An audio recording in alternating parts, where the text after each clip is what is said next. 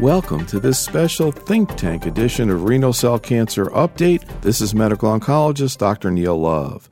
We gathered 6 clinical investigators, Drs. Michael Atkins, Dan George, Robert Motzer, David Quinn, Walter Stadler, and Nick Vogelsang, and asked each to first review a paper or presentation or two in the last year in the field, and also to present an actual case from their practice they believed makes an important teaching point relevant to this. The complete citations for these publications can be found in the print piece accompanying this program and with corresponding links at research2practice.com.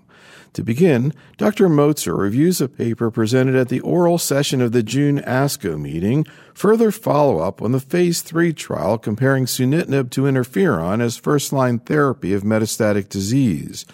This paper was presented by Dr. Bob Figlin, and as Dr. Motzer comments, the survival data with sunitinib signaled a major change in the natural history of this disease.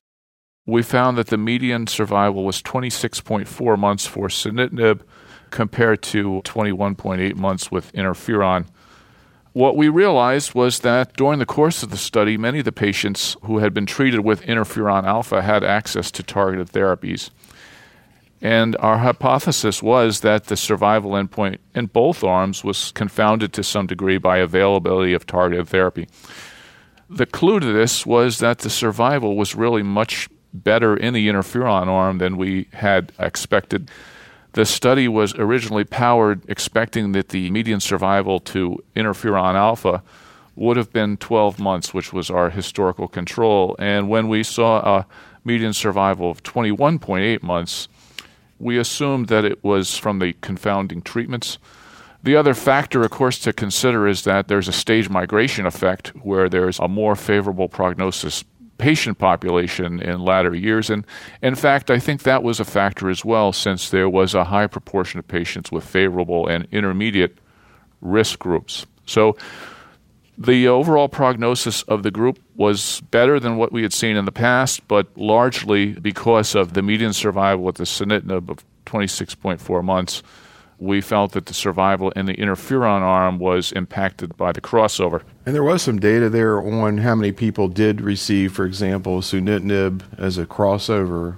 Yes, when the study was underway and the results became available that sunitinib had a longer progression-free survival than interferon alpha, then built into the study was a crossover. And so the patients who were on interferon, if they progressed, they were offered sunitinib as part of a trial. Also, best as could be done, the investigators looked to see what kind of treatments patients received after they came off study, and about 60% of patients in both arms received additional therapy after they came off study, with a very high proportion of patients, about 60% in the interferon arm, receiving VEGF-targeted therapy.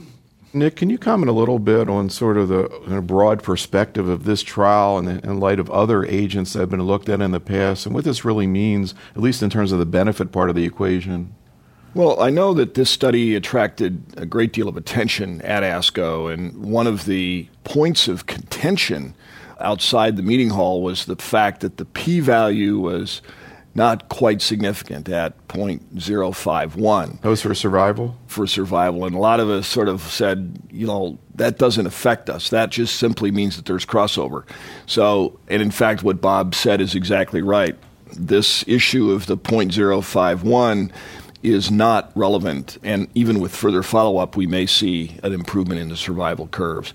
But what I thought was important was that overall survival in those who did not cross over on the interferon alone arm was 14.1 months.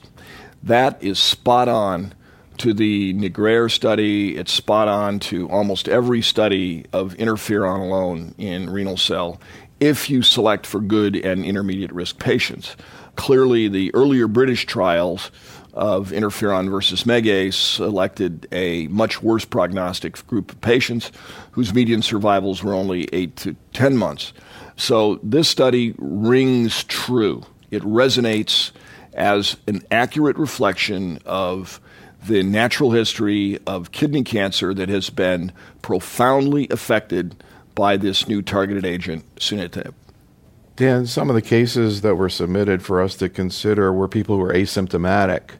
What do we know about the potential impact on survival based on treating a patient early as opposed to later? Well, I think it's a great question, Neil, and it's one I think we're still struggling with today. When we talk about the dilution of the survival benefit by the crossover effect, essentially what we're saying is that later treatment with this class of agent can still improve survival, and maybe not all the way back to where earlier treatment would be, but cut into it some.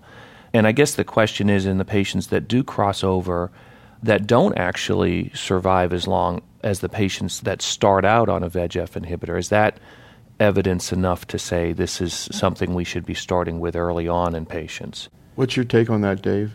I'm relatively conservative. I think there are a group of patients that are stable for a long period of time and don't grow. So I'll usually, particularly if they have pulmonary metastases and they're asymptomatic, I'll watch them for a while. But when they start to grow, I'll treat them. I don't want to wait for patients to be symptomatic to treat them.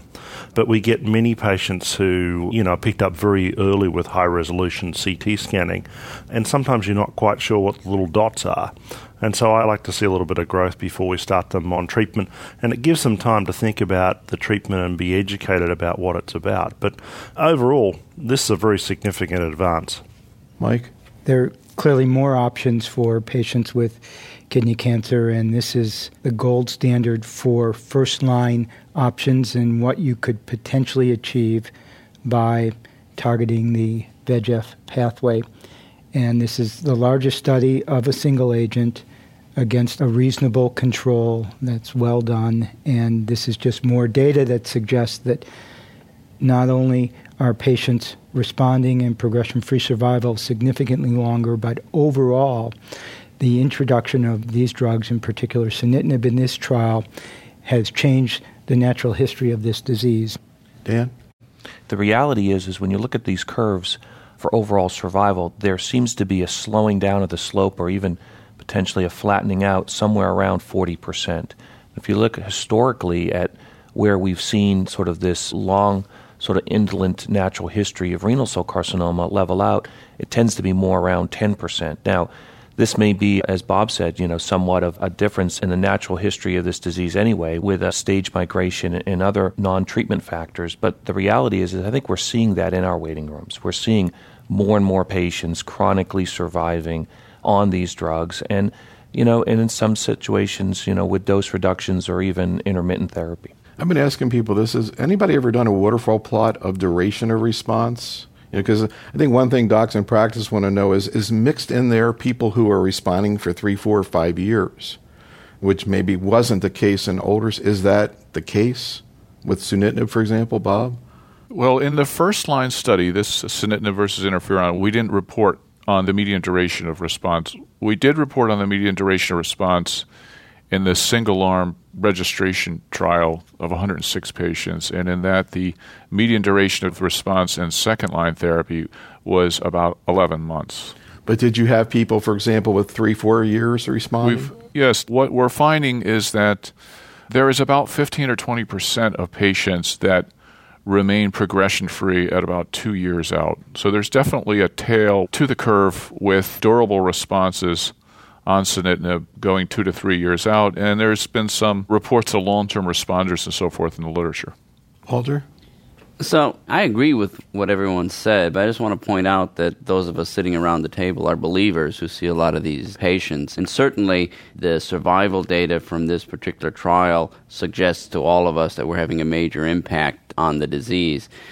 I point out, however, that in the community there are non-believers, and mainly the payers, who have to fork out a lot of money to pay for these.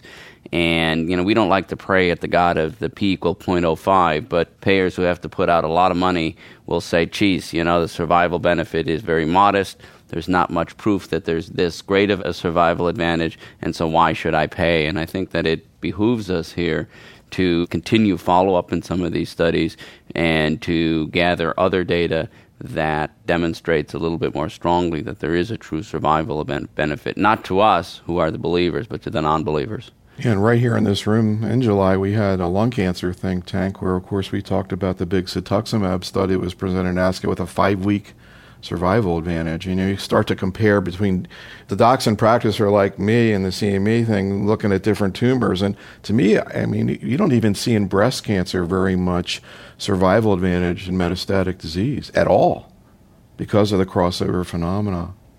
Bob, why don't we bring in your case, and then we can kind of start to integrate how patient care sort of ties in with these data. This was a case study of a 71-year-old male that was diagnosed with metastatic renal cell carcinoma. He underwent a nephrectomy, and then he presented for treatment with lung and retroperitoneal metastasis. This patient didn't have significant comorbidities. He had a high performance status ECOG 0 and was MSKCC favorable risk class. He had tumor imaging by CT scan, which revealed both multiple pulmonary nodules as well as a retroperitoneal metastasis at the site of his nephrectomy. Nick? So, Bob, that is presumably a node that was not dissected at the time of surgery. Is that right? I believe it was a node that was not resected and evolved over time as a local recurrence. So he was treated with sunitinib on a clinical trial. And the sunitinib was administered 50 milligrams orally daily on 6-week cycles, 4 weeks on, 2 weeks off. And he had his standard evaluations with CT scans and blood tests and clinic visit. The clinic visits were done day 28 and day 42 of the first 4 cycles, and then every other cycle thereafter. And the patient achieved a partial response with regression in size and number of metastases. And he's been treated with 9 cycles of sunitinib and continues on in sunitinib in the 13th month of therapy. And the response is really quite typical, where there's regression initially within the first cycle or 2, and then the patients are left with a small residual mass or abnormality and continue on treatment with that. Now, when you started therapy, did he have tumor-related symptoms? No, he was not symptomatic. This patient, while he was on therapy with sunitinib, experienced some of the side effects that have been described with sunitinib. He developed stomatitis on treatment. He also developed grade 2 hypertension and had some mild fatigue.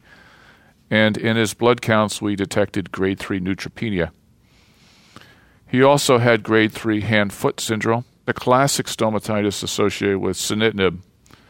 Originally, when patients were treated with sunitinib, they began to complain of soreness and a soft palate, but when we examined them on physical exam, for the most part, there weren't very many of the typical findings we've seen with stomatitis with chemotherapy agents, where there's punctate lytic lesions. It's more of a general erythematous, and it's with predominant pain symptoms. Now, did you have to modify his dose? I believe this patient did have some modification of the dose, but I don't believe it was from the stomatitis. I think it was from the hand-foot syndrome. So when he sort of got to the stable dose that I guess he's on right now, what kind of chronic symptomatology is he walking around with? He had hand-foot syndrome, recurrent hand-foot syndrome, which generally occurred on day 28 and then resolved off treatment. He was an avid golf player, and one time he came into clinic and he had a lesion on the finger of both hands, and it was right at the pressure points where the golf club goes through. He holds the golf club. And this is another typical adverse event we see with sunitinib, where the hand-foot syndrome occurs largely at pressure points. If you were to ask this man overall, how much has this therapy interfered with your quality of life? Would he say a lot, a little? What would he say? I think he'd probably say to some degree. He was very active in a career. He had a very prestigious career, and he was able to work at that career while he was receiving sunitinib, but had some modest alterations in activities of daily living, largely related to the hand-foot skin reaction. Bob, how do you modify dosing of sunitinib based on toxicity? For the hand-foot skin reaction, if it's severe, we dose reduce to 37.5, or if there's other recurrent severe or moderately severe toxicities. And if it's recurrent, then dose reduction to 25 milligrams is allowed. And in general, with the sunitinib, treatment is continued unless there is disease progression or drug intolerability. So this is kind of general guidelines for management of toxicities.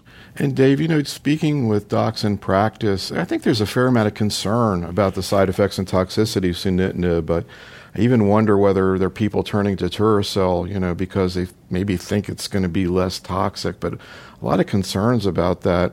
What do you say to your fellows or to docs in practice who ask you about any pearls about managing people on this drug? Well, I think if you're going to select one of the new agents as first-line therapy, I think sunitinib is the premier agent.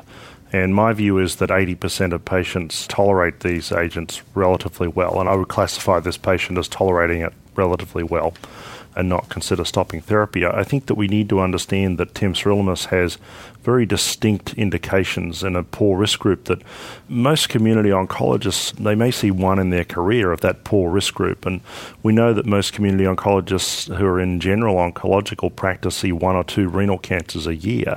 So it's a big decision. And I think that the developed expertise with managing the side effects is therefore a problem. And they need someone to talk to about that periodically because it's not something that they do that often.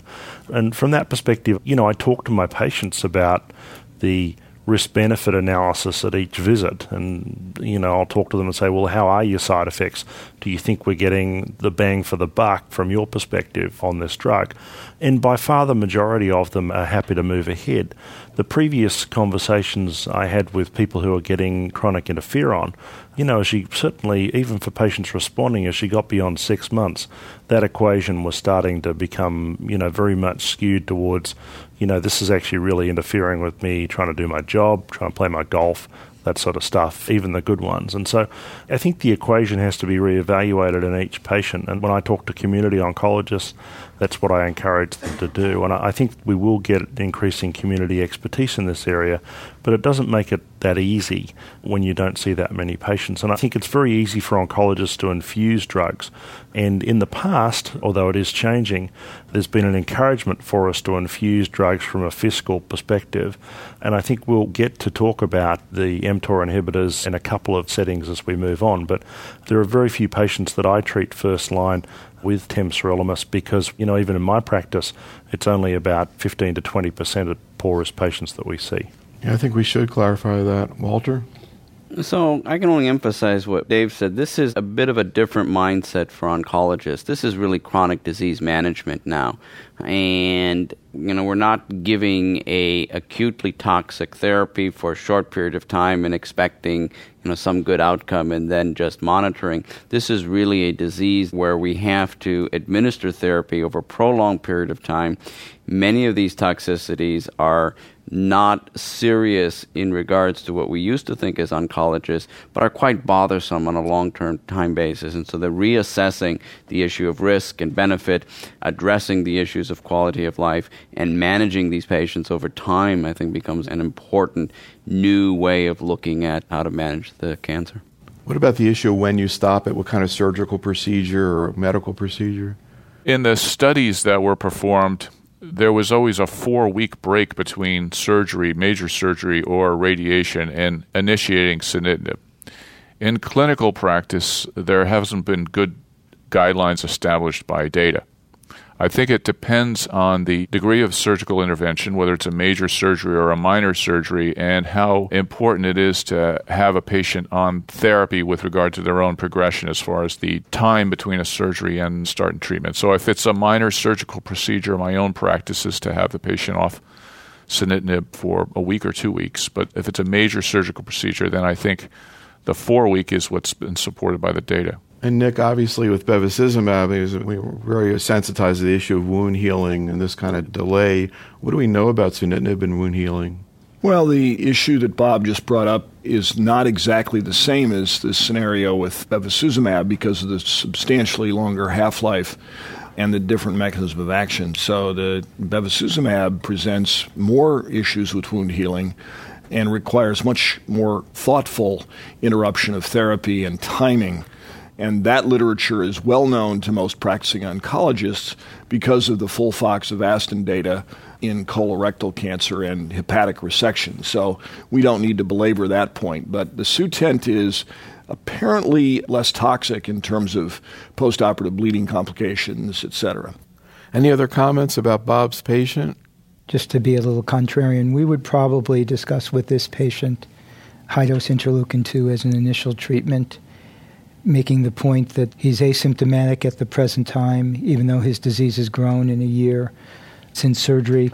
He still could grow a long way before he has symptoms from his disease, and that high-dose interleukin-2 provides an opportunity to shrink the disease, potentially make it go away, and to have him potentially need no therapy afterwards. So it's the only treatment in that setting that has the opportunity to get what the patient actually wants, which is to be cancer-free and healthy off therapy. And so we would discuss that with the patient, and when presented with that opportunity, particularly a patient like this, many of them would choose that opportunity, and there's not any solid data that delaying starting a VEGF pathway inhibitor such as sunitinib compromises their ability to respond to that treatment. The response rates when sunitinib was given after interferon or cytokine therapy or interleukin-2 are still around 40%. There's no solid data on whether median progression-free survival is altered by giving it after interleukin-2. And in fact, I think the data from the expanded access studies actually suggested that people who had prior cytokines and then went on sunitinib actually had a longer progression-free survival than those who started right in sunitinib, and there may be reasons for that have to do with patient selection. But for someone like this, I think high-dose IL-2 is certainly an option, and we, because of the side effects of therapy and because starting with a VEGF pathway inhibitor is a non-curative strategy, has side effects, and patient likely will have side effects until their disease becomes resistant and will be on treatment, maybe with 2-week breaks or some holidays along the way until they die. It's a palliative strategy, and I think that patients deserve an opportunity for something better. Just to clarify, this man's 71 years old. How do you look at age when you think about interleukin? Well, we say physiologically 70.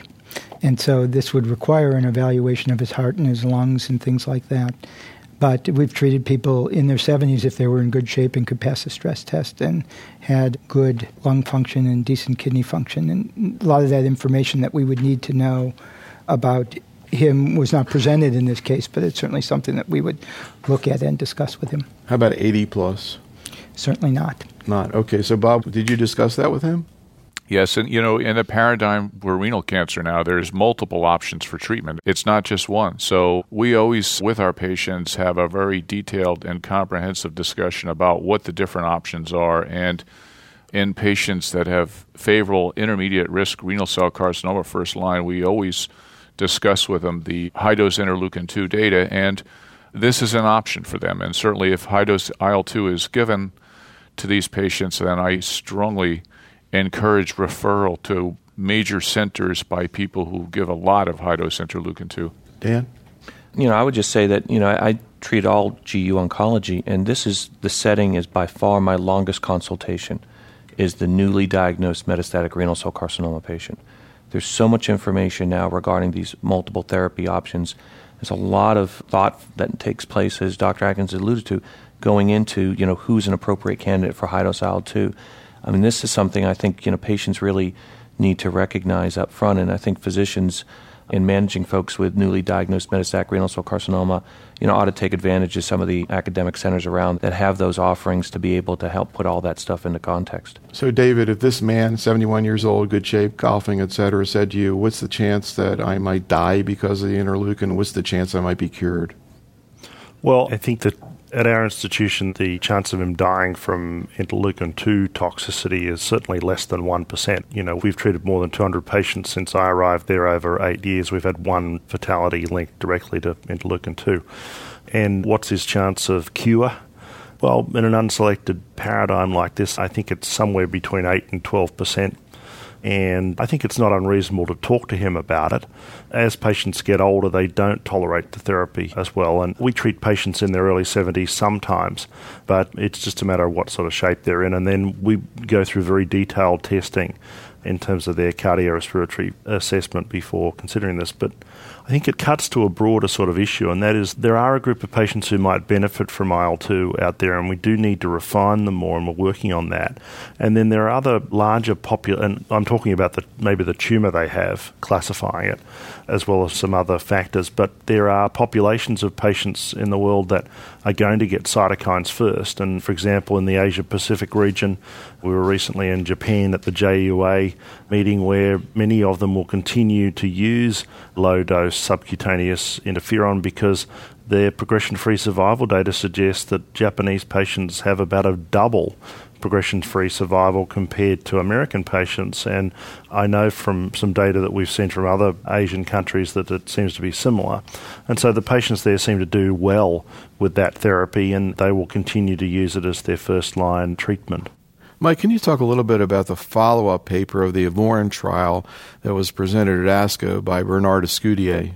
This is a more in-depth look at the Avorin trial data. Avorin trial involved a European study of patients with advanced kidney cancer who were randomly assigned to interferon plus placebo or interferon plus bevacizumab.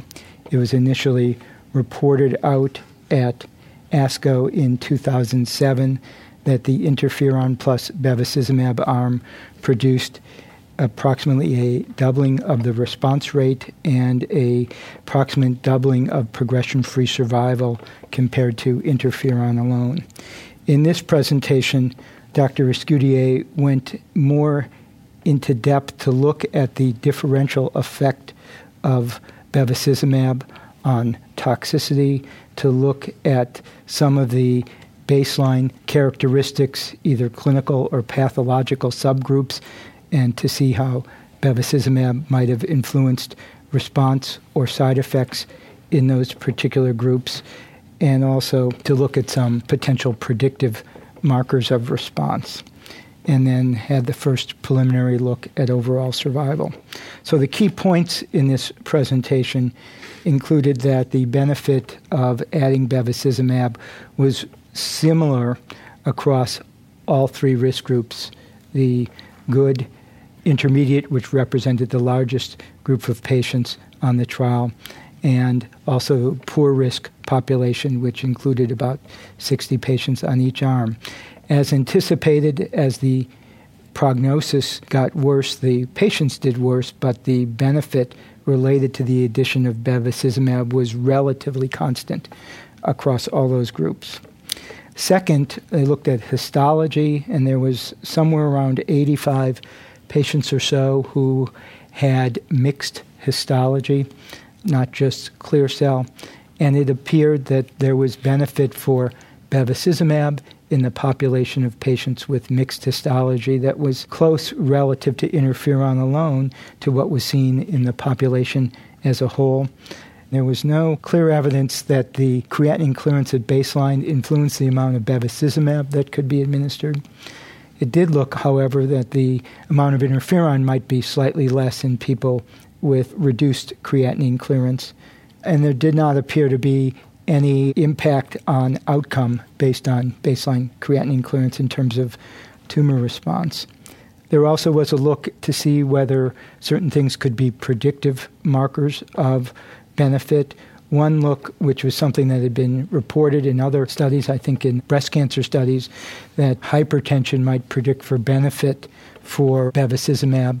And so there was an examination of that in this particular trial, and there was about 10 or 15% of patients who had grade 2 or higher hypertension, and it did not appear to be a significant association between development of hypertension and benefit, although there was a slightly longer progression-free survival in those patients who developed hypertension.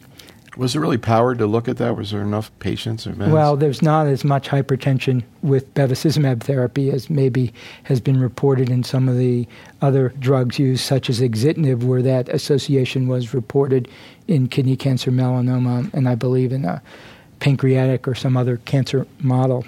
But then again, bevacizumab was what was looked at by the breast cancer group, and hypertension with bevacizumab was shown to be associated with better outcome in breast cancer. The second point is they looked at VEGF levels, and baseline VEGF did not predict for outcome. And the final point, which is a key point, is that they took a first look at median overall survival, and the median overall survival for the interferon plus placebo arm was close to 20 months, and it had not yet been reached for the bevacizumab plus interferon arm. And this, I think, point is very similar to the point that we were making with the sunitinib studies, is that overall patients are doing better than they used to do, even if you start on interferon. If you cross over, which many of these patients did, the outcome for overall survival appears to be longer. And we've shifted the median time to death for patients with kidney cancer from what was 10 to 13 months in the 1990s to probably in excess of 20 months with the advent of VEGF pathway inhibitors. Dan, I remember we talked about this paper after ASCO, and one of the questions I had, and I think they presented some data on dose reduction in interferon and benefit, and the question oncologists have, which is how much toxicity is being added by using interferon as opposed to Bev alone, which of course this didn't really look at, but also how much benefit is really being obtained by adding in interferon compared to, say, Bev alone.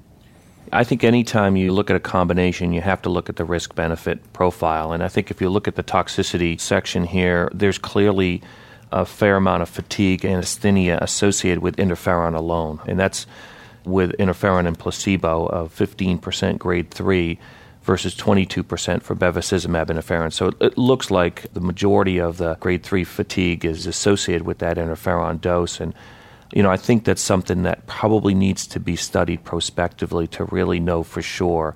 But it appears that, the benefit here of the interferon to some extent may be mitigated by the increased toxicity.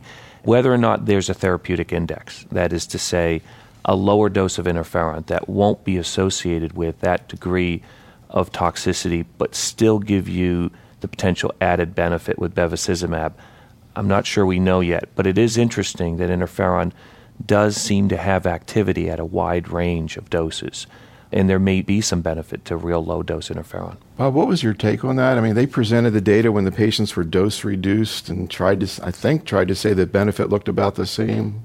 I think the most interesting aspect of the Scudero presentation was the data that he presented of progression-free survival with patients getting bevacizumab plus full-dose interferon versus those that required dose reductions. Because one of the big questions that we have is if and when this combination becomes available in the U.S., do doctors have to give interferon with bevacizumab, or is there equal efficacy with bevacizumab monotherapy? And we just don't know the answer to that question. There's very limited data with bevacizumab monotherapy in first-line treatment. So this study attempts to get to that by looking at a subset analysis, and it's certainly not definitive. It's limited by the fact that the patients all started on interferon plus bevacizumab, and it's not really a fair comparison to just simply look at the ones that had doses reduced on therapy. I think what it does do, though, is it does tell community doctors that when they are treating people with the combination, if they see toxicities related to interferon, then they should certainly feel comfortable in terms of reducing dose for better quality of life at the patients, and that it seems that in that setting, the progression-free survival will be maintained.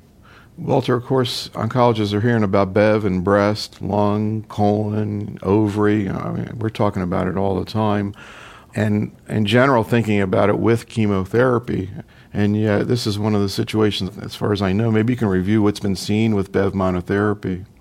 So the data with bevacizumab monotherapy, as Bob mentioned, is very limited. There was a small randomized phase 2 trial performed at the NCI in patients who had had prior high-dose IL-2 that showed some improvement in progression-free survival.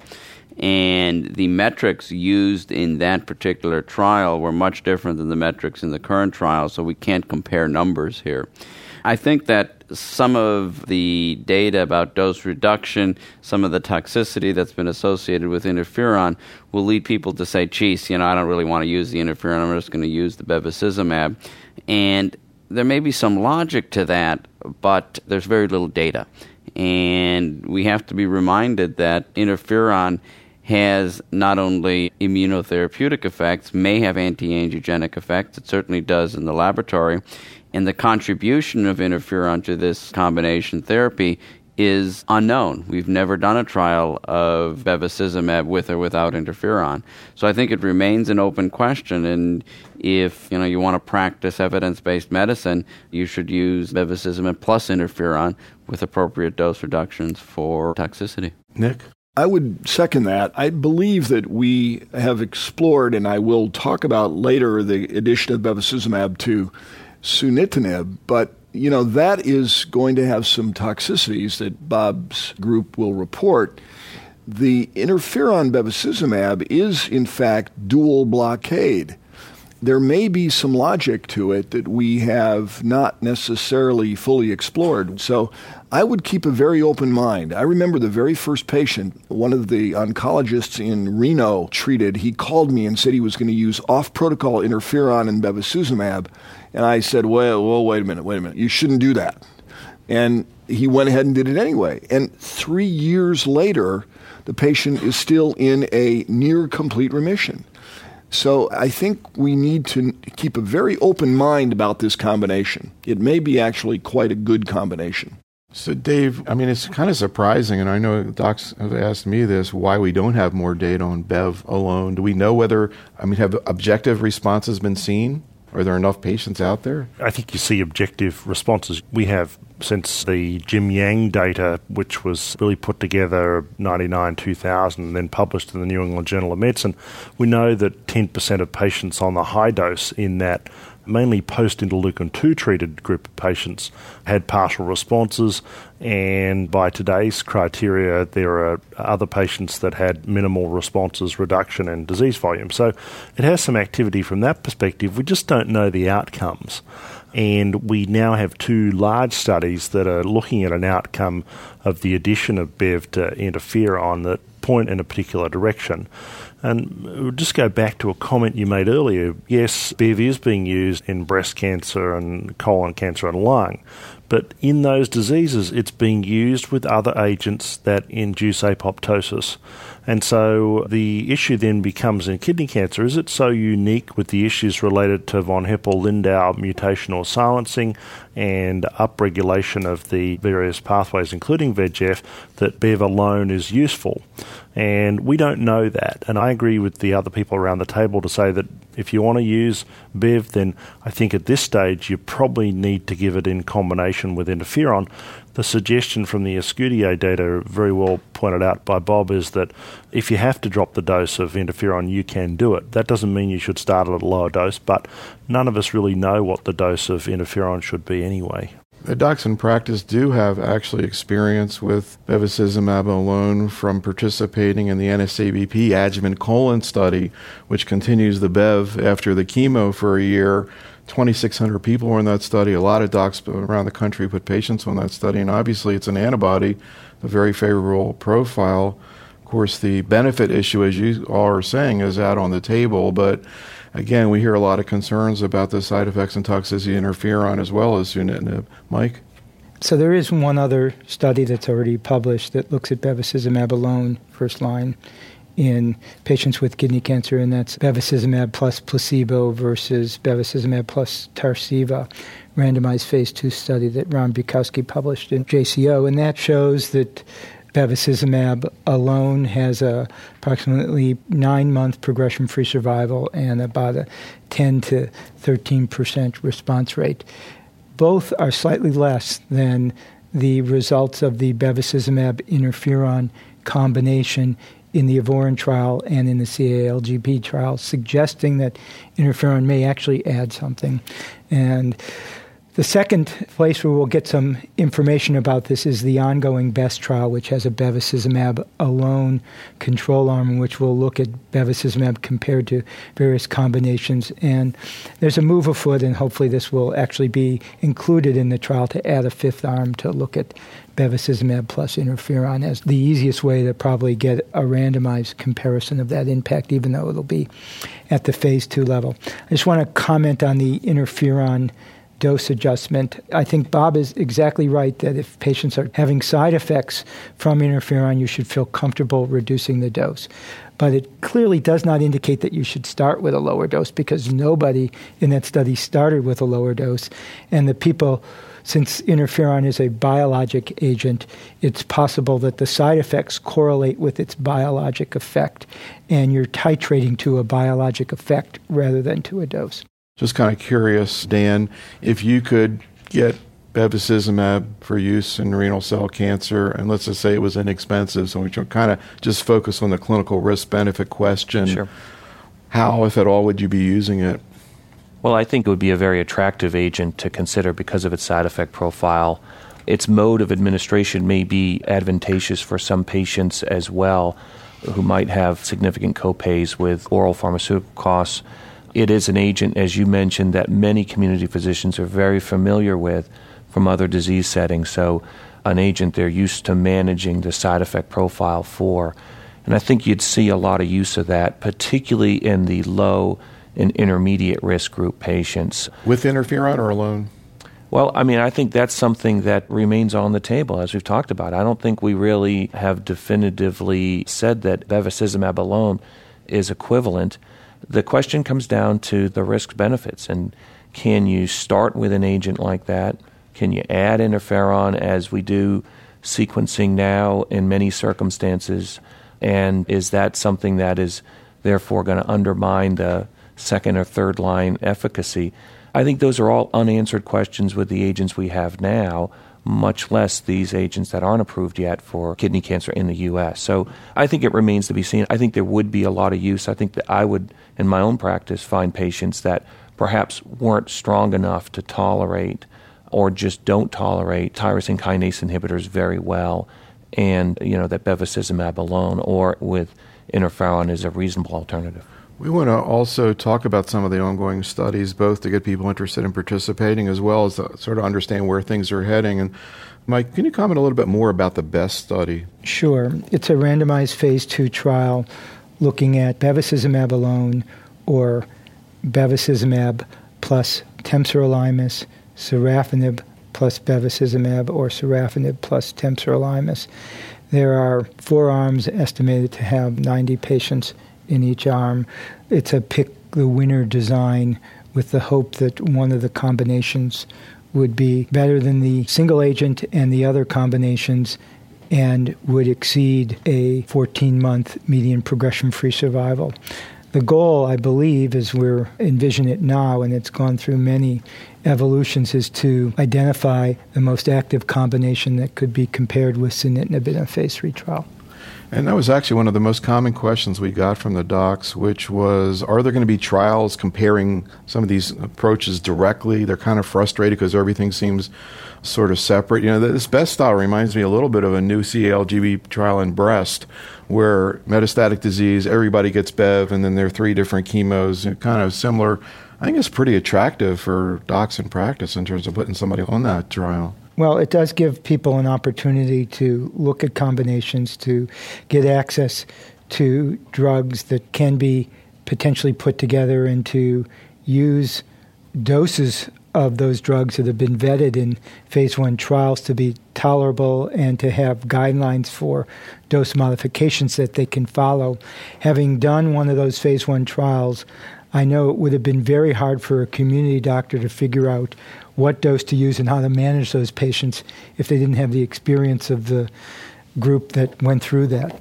And that, again, was one of the most common questions we got, is where are things heading in terms of combinations of biologics? And actually, I think your case kind of would tie into this, so why don't we present that? Sure. So this fits into the discussion because it's someone who went on the bevacizumab and sorafenib phase 1 trial. So this is a 59-year-old man who presented in September of 2005 with hematuria, had a CT scan that revealed a 7-centimeter right kidney mass, a small left kidney mass, and small bilateral pulmonary nodules. He underwent a right nephrectomy with pathology revealing clear cell cancer, grade 2 of 4. Follow-up scans done 3 or 4 months or so after surgery showed progression in the contralateral renal mass as well as the lung nodules. So at that point, he was begun on high-dose interleukin-2 in May of 2006, and he received that without response. Following that treatment, his disease progressed slowly, and he was observed until March of 2007, or somewhere around 9 to 10 months. And at that point, he was enrolled in the phase 1 protocol of bevacizumab and sorafenib. I believe he was on what would be the now phase 2 dose of 200 milligrams of sorafenib a day and 5 milligrams per kilogram of bevacizumab. And what was his clinical situation when he entered the trial in terms of where was the tumor, what kind of symptoms was he having? He had a growing lesion in his contralateral kidney and lung nodules, but was asymptomatic, but it was clear that if we watched longer, he would get into trouble with renal insufficiency or other problems. What was his quality of life at that point? His quality of life was quite good. So what happened when the sorafenib and bev?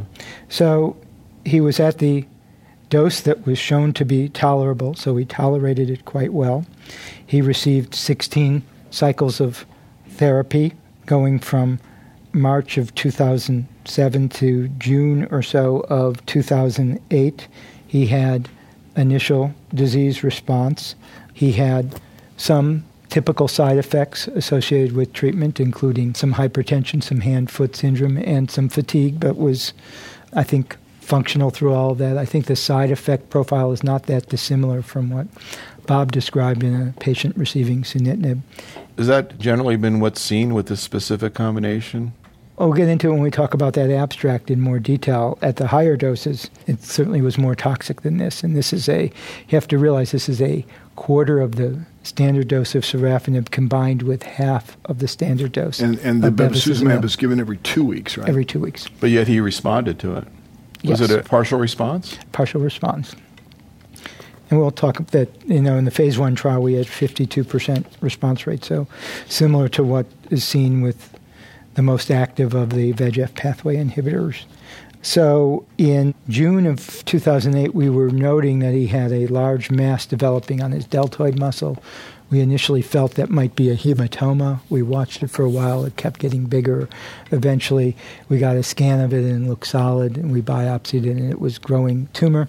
We then staged him because we were trying to put him on a different trial, which included a head. His lung disease was still stable. His renal disease was no bigger than when it was at its nadir, but he had new CNS metastases, and so he was treated for CNS metastases with CyberKnife, and once he recovered from that, was begun on sunitinib, which he started in July of 2008, and is tolerating reasonably well, has stable disease at his first follow-up visit. Was the histology on the new deltoid lesion substantially more anaplastic than his previous lesions, or we only had a fine needle aspirate, so we don't have a good biopsy, but we hope to get one in the future on that lesion. Yeah, I mean, that's one of the things I think it's worth pointing out, Neil, that a lot of the patients with intermediate and good risk disease have well-differentiated clear cell that is quite remarkably homogeneous on pathology, whereas these late relapses, particularly after prolonged periods of time on anti-angiogenic therapy, can become very pleomorphic with large cells and sarcomatoid features. It really does suggest that there is a evolution or a clonal evolution of the disease that, as you just heard, that metastatic lesion is resistant, but yet the lung nodules in the kidney are still responding. So, there may be a role for example, resection of the metastatic site like that, or some local therapy with radiation following the surgery, and then continuation of an anti-angiogenic agent. Is that something you might consider, Mike? Well, remember, he also has CNS metastases. Right. You have to change. May influence his ultimate outcome. He has this lesion here. He's asymptomatic from it. We radiated the CNS, and we need some sort of systemic therapy, so we went to sunitinib. If he were really symptomatic from his shoulder lesion, or if it was a bony lesion, we would try to fix that first before we went on sunitinib. Walter? Yeah, my comment about these combination therapies is that there's a tendency to believe that, more is better. That's sort of the oncology paradigm, but sometimes more is just more. And certainly when you combine two agents, we know we get more toxicities. We know we have to sometimes dose reduce, as was the case here. And I think we have to be careful, especially as we'll talk further on, with these sequential responses with sequential VEGF pathway targeted agents. Is it better to use things up front in combination, or is it better to use things in sequence? I don't know what the answer is, but just assuming that doing things together at once is better, I think, is dangerous. I'm intrigued, Mike, that this patient responded to such low doses. What do we know about this combination in dose and effect, and what do we know in general about this combination? Well, we're doing a phase 2 trial at this dose, so we'll see what the response rate is overall. But in the phase 1 trial, there was a dose effect in terms of activity, and the response rate was 52%, but many of those patients who responded were started out at doses in excess of the MTD. And so it remains to be seen whether if you started out at this dose, you can produce that same 52% response rate. And I just want to reiterate Walter's point that this is another example of hitting the VEGF pathway.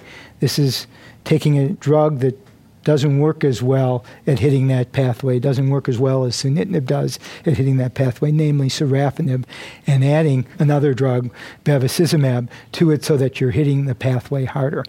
And that shows you that you can improve the activity of both of those drugs by hitting the pathway harder.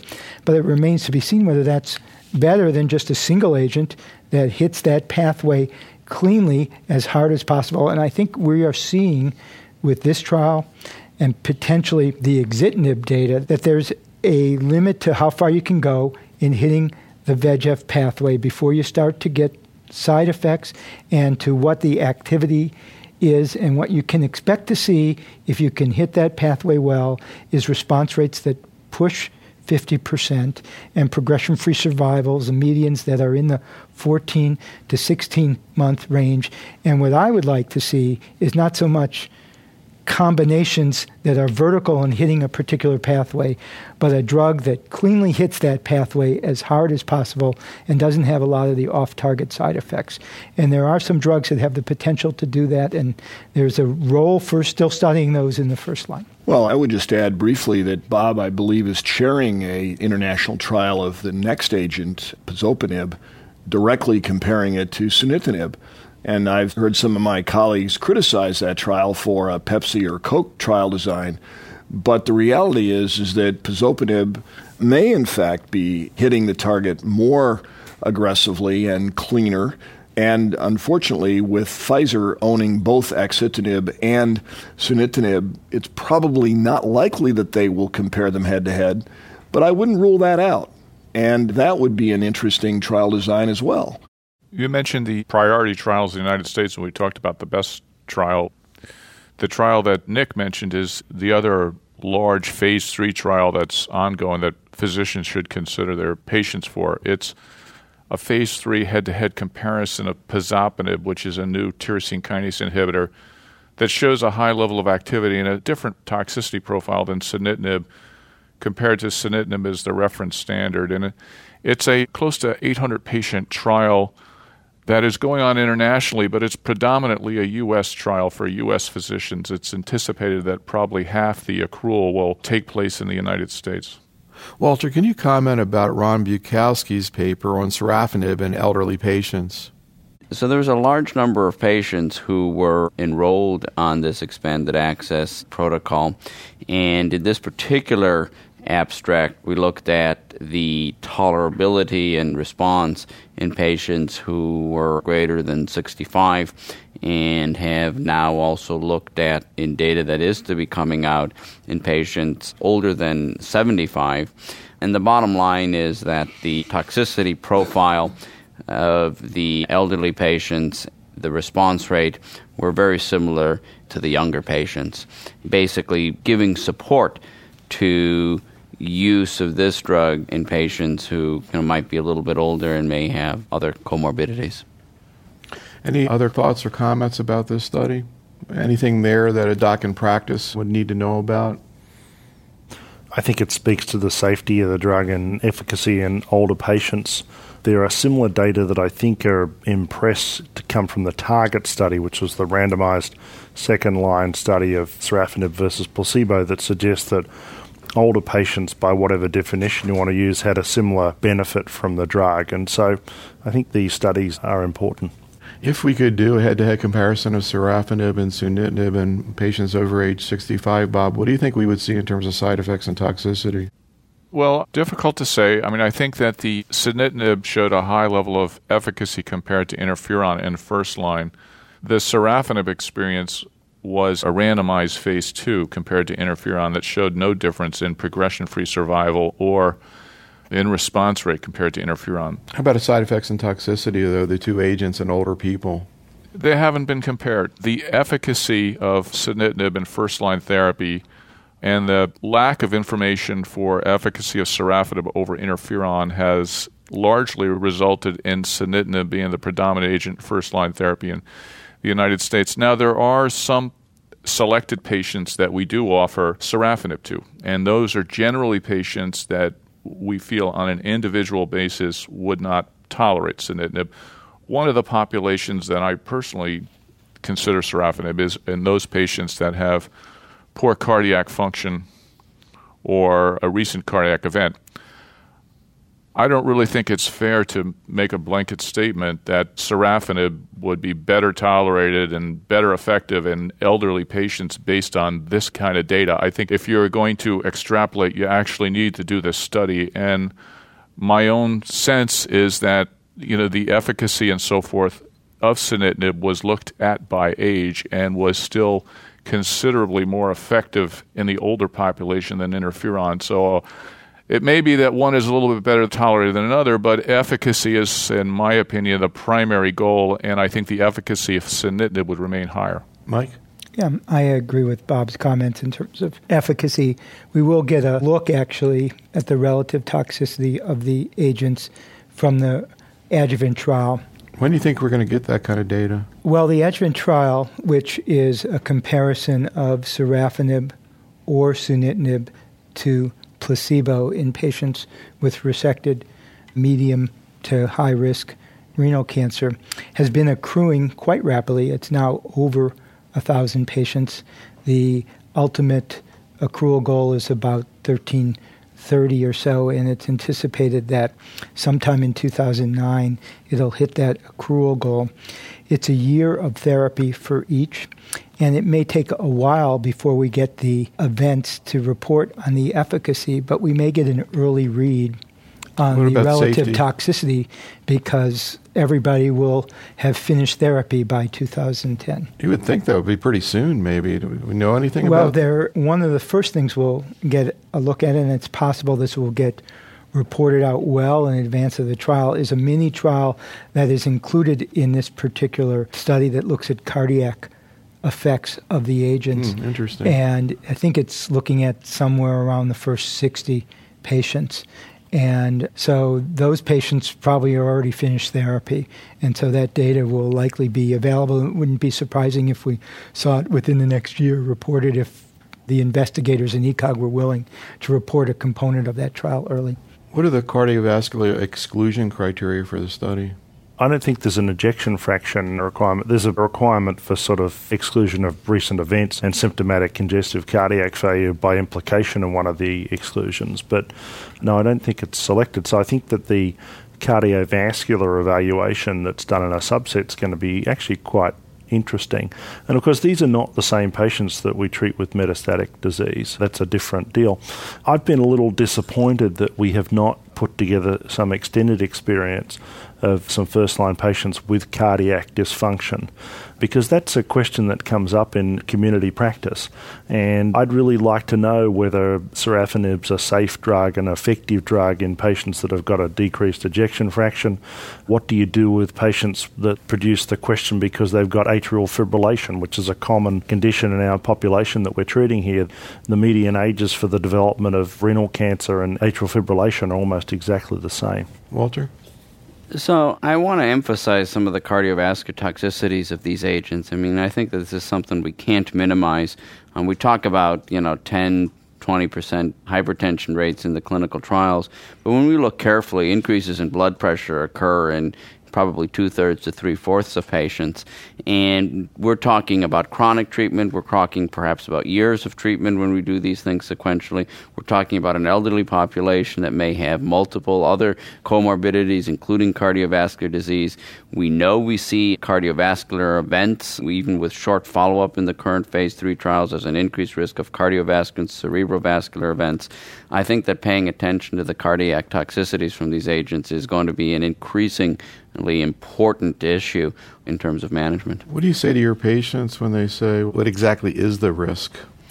Well, I tell patients that there is a risk of a cardiovascular or cerebral vascular event on the order of 3% in comparison to 1% in controls. That's what the randomized trials would suggest. I tell them that they need to get their blood pressure under control. I tell them that they should be on their aspirin.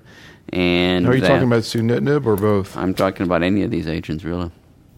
Walter, why don't you present your patient, the older but younger man? This was an elderly gentleman who was actually in great shape. He was 70 years old, but going on 60, actually lived in Oklahoma and flew in to see us in Chicago on a regular basis, was on one of the original sorafenib trials and was on that trial for 3 years. And it was complicated by diarrhea, weight loss. He had greater than 10% of lean body mass loss over time. Some of this hand-foot that Bob described earlier, which can lead to hyperkeratosis and can have a significant impact on quality of life. And then had to be on multiple agents for his hypertension. When he progressed on the sorafenib... Before you get to that, could you just kind of go back? What was his situation when he was put into the trial? Where was the tumor? Did he have a response? So, he had a response. So he had lung disease only at the time with both mediastinal lymphadenopathy and pulmonary nodules.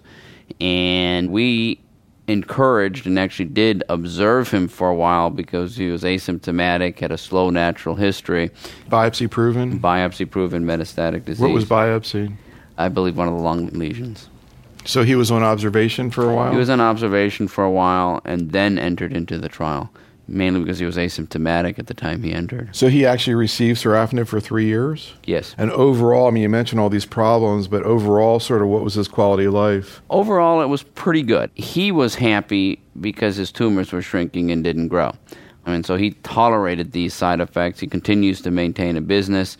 He continues to travel with his family.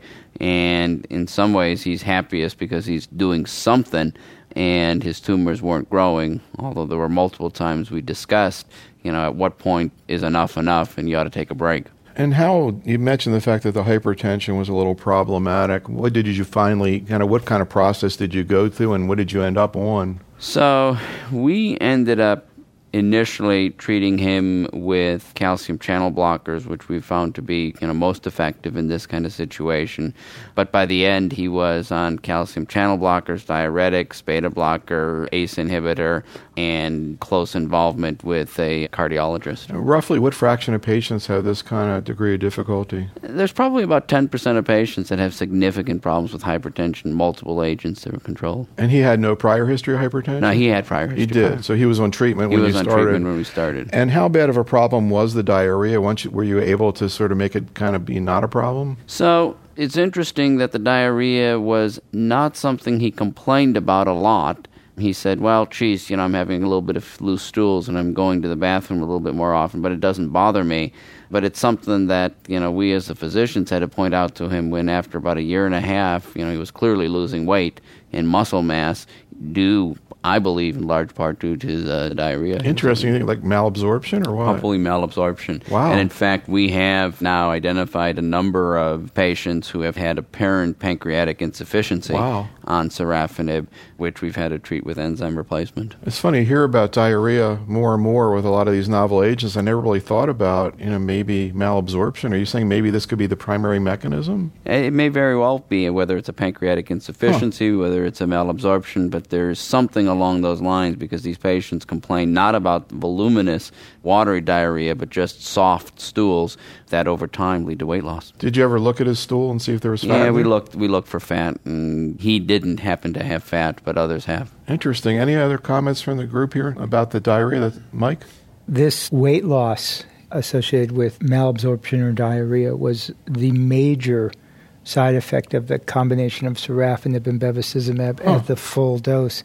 Even though people had hand-foot syndrome, they had hypertension, the major reason why we couldn't keep people at the top dose was that they were losing weight, and they could lose 5 to 10 pounds per cycle just from being on that combination.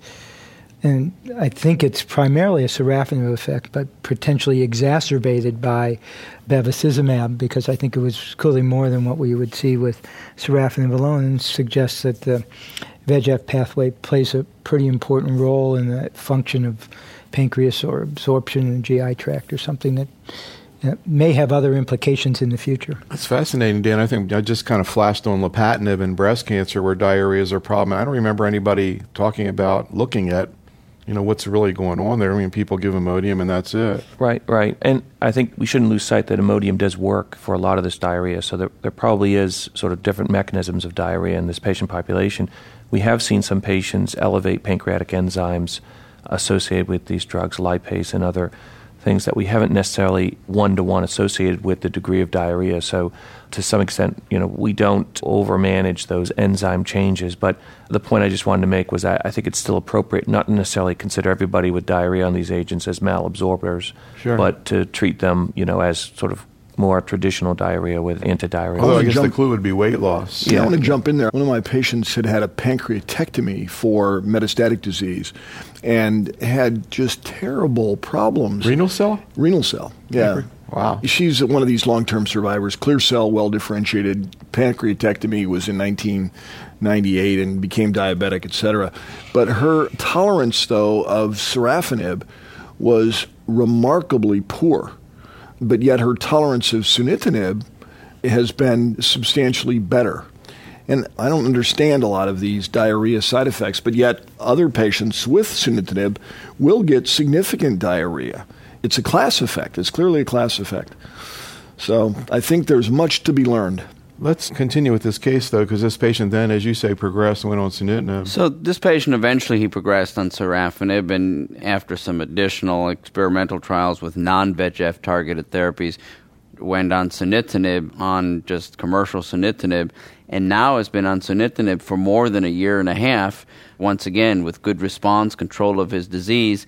And he has had, in many ways, a lot less toxicity from the diarrhea and skin perspective. And in this case, the fatigue perspective has also not been particularly problematic, but he's had even worse problems with his hypertension, and in fact had developed the need for a stent, and came to me and said, when I went to my place in Colorado, I had this chest pain. It sort of went away when I went back home to Kansas, to which I said, maybe you ought to go see your cardiologist. And sure enough, he had a significant stenosis and required stent placement. And, at least in this case, after he had a stent placed, his hypertension got a little bit easier to control. So I think it just points out that we have to control and we have to pay attention to the cardiac issues.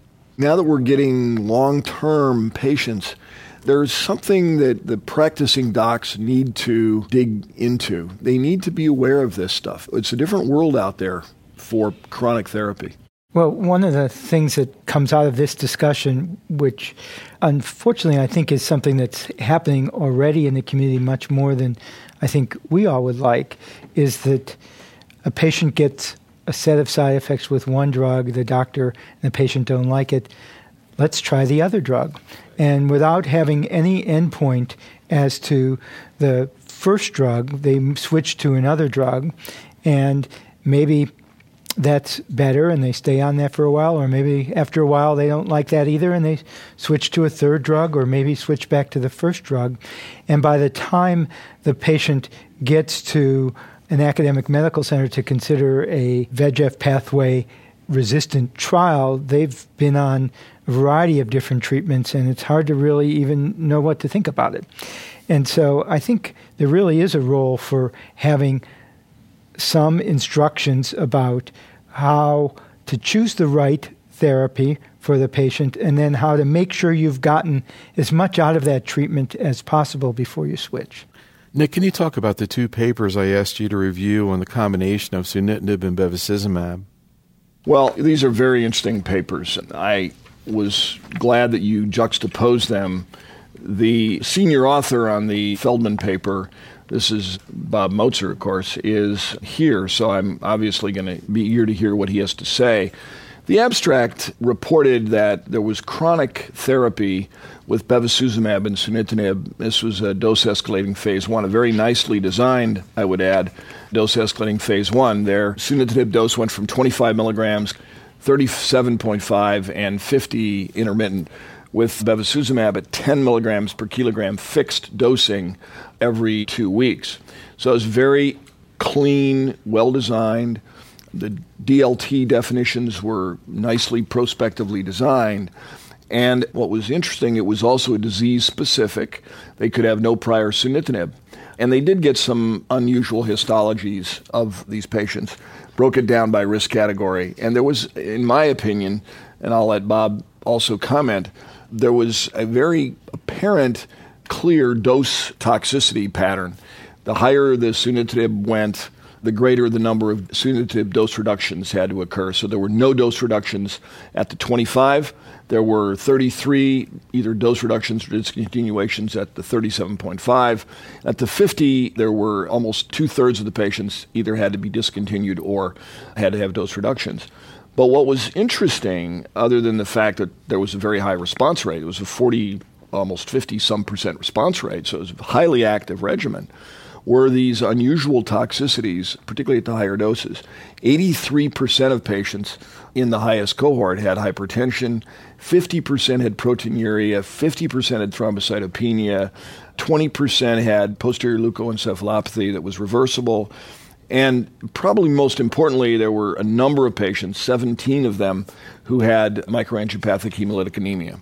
So the warning was that although this microangiopathic hemolytic anemia in, I think they had 5 patients, was reversible, it gave them pause and could not recommend the full dose of sunitinib and bevacizumab. And that led to the decision by one of the pharmaceutical companies to not push that combination forward.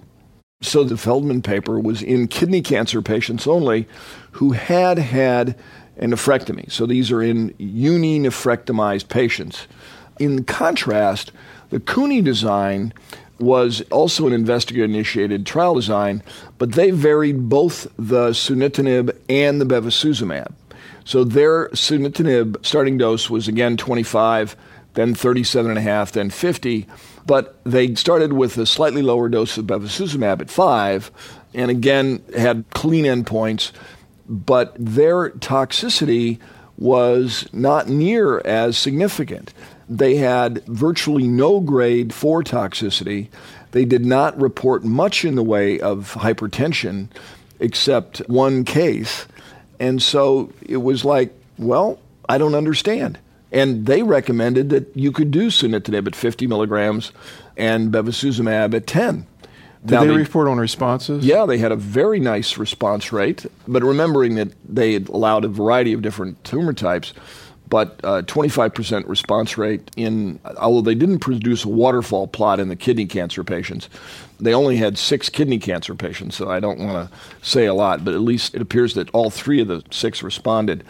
The interesting subtypes were that they had adrenal cancer, where there was a major response that they visualized on their poster, a couple of stable disease patients. And then in bladder cancer, they had some nice responses. I think they had 3 bladder cancer patients, and 2 responded. So they focused more on the response rate and didn't appear to have as much toxicity, at least even at their poster. When I talked to Dr. Rini, he didn't describe much toxicity, whereas Bob's group with 1 kidney saw substantially more toxicity. So, Bob, oncologists obviously have a long history of being interested in combinations, and I know there's a lot of interest in combinations of biologics and disappointment when this paper, got a lot of publicity in terms of the toxicity. And I was curious what your take is. Is this combination dead? What do you think about this other paper? What do you think's going on? Well, I think I was very enthused about the combination based on the fact that they're both active agents. Putting them together, I had hoped that perhaps this would even lead to complete responses, which have been lacking with the targeted agents as monotherapies. And in point of fact, the regimen did show a high amount of efficacy. The response rate was high, except for it was a phase 1 trial. Although when we looked at the median progression-free survival for the entire population, it was still only on the order of sunitinib alone, 10 or 11 months. Not that you can make comparisons across studies, but certainly it wasn't a dramatic progression-free survival. What was impressive was the toxicity profile for the two agents given together. All the patients on the study I personally treated and followed closely for toxicity, and I was very much impressed by the hypertension with including the two together. So we were able to manage hypertension through aggressive antihypertensives, but as time went on, these other toxicities became apparent, and they were serious toxicities. What do you think about the other paper, though, the Cooney paper? I'm not so sure what to make of it. I mean, we can propose that they're seeing less toxicity because there's other types of tumors, and that kidney cancer may be more predisposed to this toxicity because VEGF is an important role in glomerular filtration. But from the standpoint of kidney cancer, I would not be comfortable with proceeding with this combination, and it certainly didn't seem to be one that would be adapted to community use. Mike? I think the 2 points, one, that the patients with kidney cancer had probably less renal function because of one kidney, and they probably stayed on therapy on average longer because they were more likely to respond, and a lot of the side effects happened several cycles in, potentially explains the difference. I think it's important to point out that this is not a side effect that's completely out of the blue. This, in many ways, resembles what you would see with preeclampsia. And preeclampsia is a disease that's associated with circulating levels of the VEGF receptor, and so binding of VEGF in the blood. So it just potentially could be an indication of chronic starving of normal tissues of VEGF may precipitate these type of reactions. So actually I want to flip over, Dan, to your paper because it was another ASCO presentation that got a lot of attention, the paper by Worf looking at RAD-001. We've been talking about combinations all morning, and I think this is the other class of combination that we haven't addressed yet, but is, I think, extremely promising and going forward now in more randomized trials. And this is a combination of a VEGF antibody, bevacizumab, with an mTOR inhibitor, everolimus, in the treatment of advanced renal cell carcinoma. It's by the Sarah Cannon Research Institute group and their affiliates. And this was a single-arm phase 2 study that looked at two groups of patients. They termed Group A patients, patients who had no prior VEGF therapy for metastatic renal cell carcinoma, and then Group B patients, patients previously treated with either sorafenib and or sunitinib, so prior TKI failures, or prior TKI-exposed patients. To Mike's point, I don't think we can really necessarily call them failures per se, but at least prior exposure to those agents. And then patients were treated with bevacizumab, 10 milligrams per kilogram IV every 2 weeks, and everolimus or RAD-001, 10 milligrams daily. So a phase 1 study had already been completed and demonstrated reasonable tolerability of both agents at full dose. So this was a phase 2 study, and I believe they looked at a total of 59 patients. And they have the demographics in here that the median age was 65, 76% were Mozart intermediate prognostic scores, and 73% had prior previous nephrectomy, and 71% had at least 8 weeks on treatment and were valuable. And then they report on the results of 38 patients here in terms of the two groups, Group A and Group B. So what they demonstrate in the Group A patients, so these are the previously untreated patients receiving bevacizumab and everolimus, a 23% partial response rate, with another 43% of patients demonstrating a minor response. That would be equivalent to your waterfall curve plot showing some decrease but not a partial response. Another 10% of patients with stable disease, again, constituting maybe some very small amount of disease regression or just flat tumor sizes. And then 7% of patients with progression and 17% unevaluable with a 9-month progression-free survival. In the Group B population, they have 11% partial response. Again, these are the second or third line treated patients than TKI exposed patients, an 11% partial response rate, a 28% minor response, and 44% stable disease, and a 6-month progression-free survival. That's the published abstract. When you actually look at the presentation from ASCO, so now this is 6 months later, the data actually looks, it's a more mature data looks actually quite a bit different. So if you look now, they're reporting on 30 patients in the previously untreated Group A group now. They still have that 23% partial response rate, but their progression-free survival is now up to 12 months. And if you look in the previously exposed, previously treated patients, they're now up to 29 patients. And interestingly here, they have partial response rates now up to 17%, another high percentage, 59% with stable disease, and they have a progression-free survival rate of 11 months. Now, these are non-randomized trials. These are two groups that are essentially, it's really one study arm. So I think anytime you're evaluating progression-free survival in sort of an unblinded setting like this, you have to be a little bit careful. Also, I think when you're dealing with relatively small numbers, phase 2 numbers here, 30 patients, the confidence intervals around those progression-free survivals can be pretty significant. But to put this into comparison, and I think Bob will talk about the everolimus data in the prior sunitinib and sorafenib treated patients, where the median progression-free survival is about 4 months. This 11-month progression-free survival in this so-called second or third line setting is definitely intriguing. It is by far not definitive, but I think it clearly crosses the bar to say we should study this in randomized settings. What other information, Bob, do we have about the combination of BEV with an mTOR inhibitor? There was a phase 1 study of BEV plus temsirolimus that was reported by Jaime Merchant at ASCO in 2007. And that was a very small study. I believe there was only about 10 patients or so, but he was able to give full doses of both together in combination. That went on to randomized trials. There's a randomized phase 2 trial going on in France and a large randomized first-line study that's going on in U.S., but predominantly in Europe and outside the U.S., comparing that combination of temsirolimus plus BEV versus bevacizumab plus interferon. What do you think in general about this strategy of combining BEV with an mTOR inhibitor? Where do you think it's heading? Of the combinations that we've looked at so far, the phase 1 data with TEM and BEV and this phase 2 data support the fact that the two can be given in combination with a relatively good safety profile. These are the combinations that have been studied that full doses have been given together in combination, but we don't have any definitive information on comparative efficacy. Any gut feeling, or Dave, what do you think about this strategy? I think this is interesting, and it may allow us to answer the question about what gets married to BEV. And we have questions about its effect and efficacy as a single agent in a whole range of diseases. We have questions about pairing it with interferon, where we have most data in the first line. And I think that the first line study, based on a single phase 1 and then phase 2 experience, if you like, from Sarah Cannon, is, one can say, gutsy in that it's taking a risk. But I think that obviously the companies that produce these agents are interested in trying to get them into the first line. It also looks like it has reasonable second line activity, and that should also be followed up on. So I think it's interesting. The temsirolimus BEV data we're just going to have to see. Mike?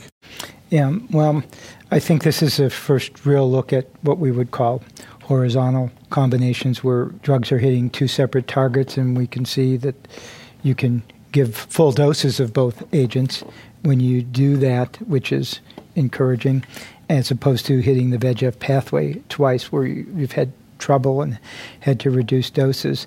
In the first line, in order for this combination to be useful, it's going to have to be better than a sequence of a VEGF pathway inhibitor and a TOR inhibitor.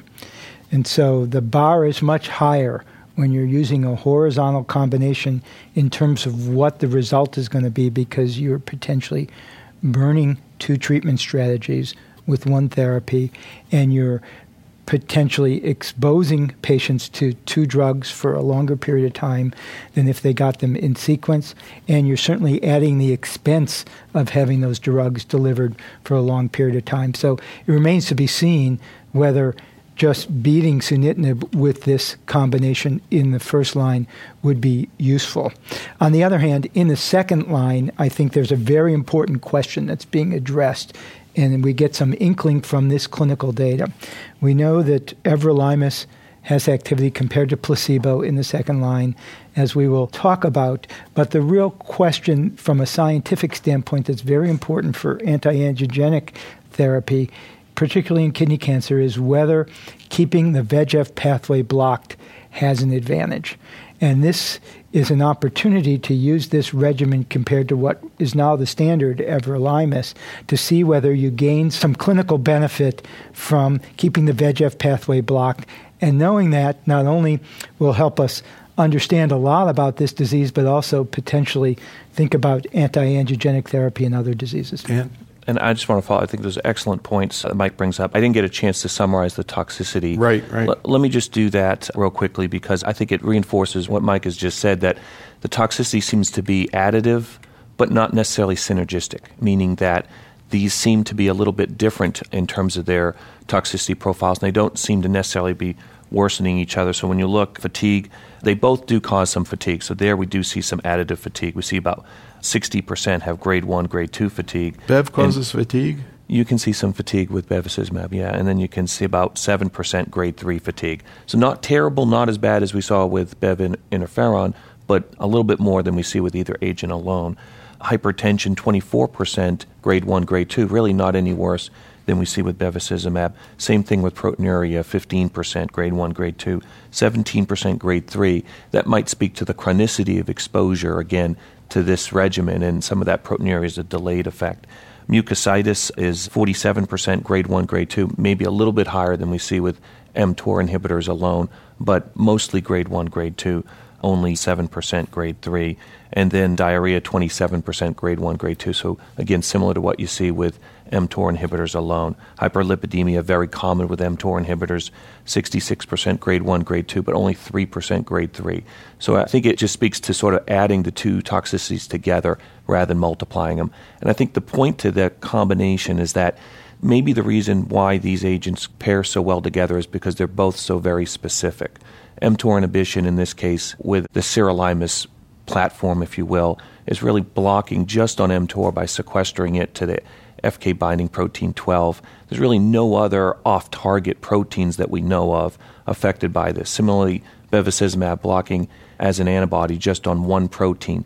So you're not getting that sort of cumulative off-target effect that we're seeing with some of the more promiscuous multi-targeted agents. And I think that's why we still have a therapeutic index here. But I agree with what Mike said. That therapeutic index is probably going to be most justifiable in the second-line setting. That's where our progression-free survivals are very short, 2 to 4 months, and where I think the impact of a combination is probably going to be better seen than up front. Even if you show an improvement from, say, 11 months to 13 months, is it worth the added expense and toxicity? Is that going to really translate to overall survival? That's going to be a harder sell. So I think where these may play out first is in that sort of second-line setting. Their trial, randomized phase 2, is going to go up front, and that's interferon Bev versus RAD-001 Bev. And, that's up front, but I agree with you. That trial's up and running? That's up and running. Wow, that's interesting. Yeah. Can you go through that again? Interferon Bev versus RAD-001 Bev. And I don't know if that is widely open. A lot of centers are just getting it through their IRBs and so on. But it's a very nicely designed trial. It's modestly powered, 300-some patients or so. And it will give us at least a clue as to whether RAD-001 and Bev can outperform the interferon Bev. Now, as Dan was reciting the toxicities, one of the things that I think everyone should be aware of is that hyperlipidemia and hypertension are not good combinations. And you certainly see a substantial amount of hyperlipidemia with any of these mTOR inhibitors. So let's stay tuned for the chronic toxicity story. Interesting. And so, again, the questions from the docs, the number one was their interest in combinations, but the other was the sequence. major questions, particularly once they get into second and third line. So there were a couple of papers we wanted to talk about from that perspective. First, Dave, your paper by Shepard, and then Bob will go to the RAD 001 paper. So Dave, can you talk about the Shepard paper? Sure. What they did here was they looked at the patients who had received either prior sunitinib or prior Bev for their renal cancer and then their subsequent response to sorafenib. And what they determined was that about half of them, I think 52%, seem to have some element of disease control, and they define the tumour burden reduction rate, TBRR, in these patients as around half, which is interesting because we're talking about this issue of sequential therapy. This is a prospective trial where previously we just had anecdotal evidence. None of the patients here actually manifested a partial response, so they didn't reach that level, but a number of them clearly benefited from subsequent therapy. And from that perspective, this fits with what we see in clinical practice where there's a particular switch. And I think that's a short summary of this. I think, how do we take this across in a clinical practice? Well, I think that when patients fail one or other drug, there is some basis to switching them to something else that perhaps targets the VEGF pathway in a slightly different way or has some other off-target effects. One can argue that sorafenib has some effect on the RAS-RAF pathway going through MEK as well. And the other issue here was that I found most interesting from this presentation, where bearing in mind it's not randomized, but that hand-foot skin reactions seem to be more common in patients that had previously been treated with Bev as opposed to sunitinib. And that may have to do with some sort of setting of the VEGF axis in the patient where they're more sensitive. And the issues here are important because, as we've discussed, there's a balance between the efficacy or the period of disease control as measured here by tumour burden reduction rate that you get and what your cost is in terms of toxicity. And I think that certainly the rate of hand-foot skin reaction here was relatively high compared to what we've looked at. There did not appear to be a difference in terms of control of the tumour related to what prior treatment they'd had. So, Walter, can you talk a little bit about how you think through the sequencing of first, second, third, fourth line therapy? So I've begun to think about this not so much as lines of therapy and have thought about this in regards to the two major pathways we're targeting, the VEGF pathway and the mTOR pathway targeting therapy. And I think as we've talked about today, I think one of our biggest challenges is a definition of resistance to a particular VEGF pathway targeted agent. We don't really know what we mean by resistance. Certainly we know that there's a group of patients that's somewhere between about a third or a fourth of patients who have rapidly progressive disease when they're exposed to one of these agents. Those are patients who are primarily resistant, and they're probably different. And then we have other patients who either have a response and then slowly begin to grow, or whose cancer may be inhibited or whose growth may be inhibited to a certain degree. And at what point we say they're resistant, I think, is complex. And I think that's something that we're going to have to try to define. And what we know so far, I think, is that one can use sequential VEGF pathway targeted agents, whether it's better to give a break and go back to the original one, whether it's better to go to a different tyrosine kinase, whether it's important to go from a receptor inhibitor to a ligand binding, namely the bevacizumab. I think these are all relevant questions, and I think what we know at this point simply is to say that one can do this and one does see anti-tumor effect. And I will just go back a little bit to what Mike had to say, that I think it's important to try to make the maximum use of an agent prior to switching to another agent. In other words, a little bit of toxicity should not prompt us to switch to another drug. What about the issue of VEGF rebound? We hear that talked about. I've heard it talked about in breast cancer. Do you think that exists? Do you think it exists in renal cancer, Dan? It's not a common phenomenon, but I think one of the nice things that sunitinib has taught us with a 4-week on, 2-week off drug exposure is that there is a subset of patients who do exhibit this. I don't like to call it a tumor flare. I like to think of it as more of a rebound effect because I think it probably speaks more to the edema around tumor lesions than it does actual disease growth. that can happen during those break periods. And I personally find that a very strong pharmacodynamic evidence of disease response when we see that. And in general, it's something that in many cases it can be in an asymptomatic setting, a perhaps cutaneous lesion or a subcutaneous lesion showing some increase or whatnot. But in some cases it can be associated with some real clinical concerns, as in the case I have here. And I think in those circumstances, a more continuous exposure to the inhibitory agent makes a lot more sense. I actually want you to present your case. But first, Dave, can you give us a little bit more practical insight into clinically? I think Walter had a great, sort of overview of some of the things he thinks about. Can you kind of drill down a little bit more about how you make these decisions? Well, I think quite honestly it's difficult. What I think about is that patients benefit in a survival sense from inhibition of the VEGF pathway. And I think to get that benefit, you've got to do it for a minimum time to see whether they'll have some sort of response. And I think that's probably about 3 months. I think there is some time in which you have to start these agents in a majority of patients, but not all, particularly if they're asymptomatic and not progressing rapidly. And then probably the therapy is best delivered in a chronic manner. We don't know about breaks. And so I think about trying to deliver VEGF inhibition for as long as I can to try and get the maximal benefit for my patients. So you start with sunitinib usually? Yeah, I'll start with sunitinib. And let's assume the patient has a response, does well, then progresses. If they've responded and progressed, I break them into 2 groups. If they're on full dose sunitinib and they've progressed, I will look for another agent either on a clinical trial, or that's an instance where I would look at the everolimus data in the second, third line that we're about to hear about, and certainly move towards that. If the patient has responded to sunitinib and then I've had to drop the dose because they're not tolerating it so well, I would look at another VEGF TKI. In this case, the one we have available is sorafenib, and I think there's some benefit in giving that to those patients. I think they are more likely to respond or have disease control. Now, the difficulty coming up is that I think fairly rapidly we're going to have more than just 2 VEGF TKIs. We're going to have pazopanib, and we've heard a little bit about axitinib, and I think each of those are very exciting drugs. And the question is then, what do you do?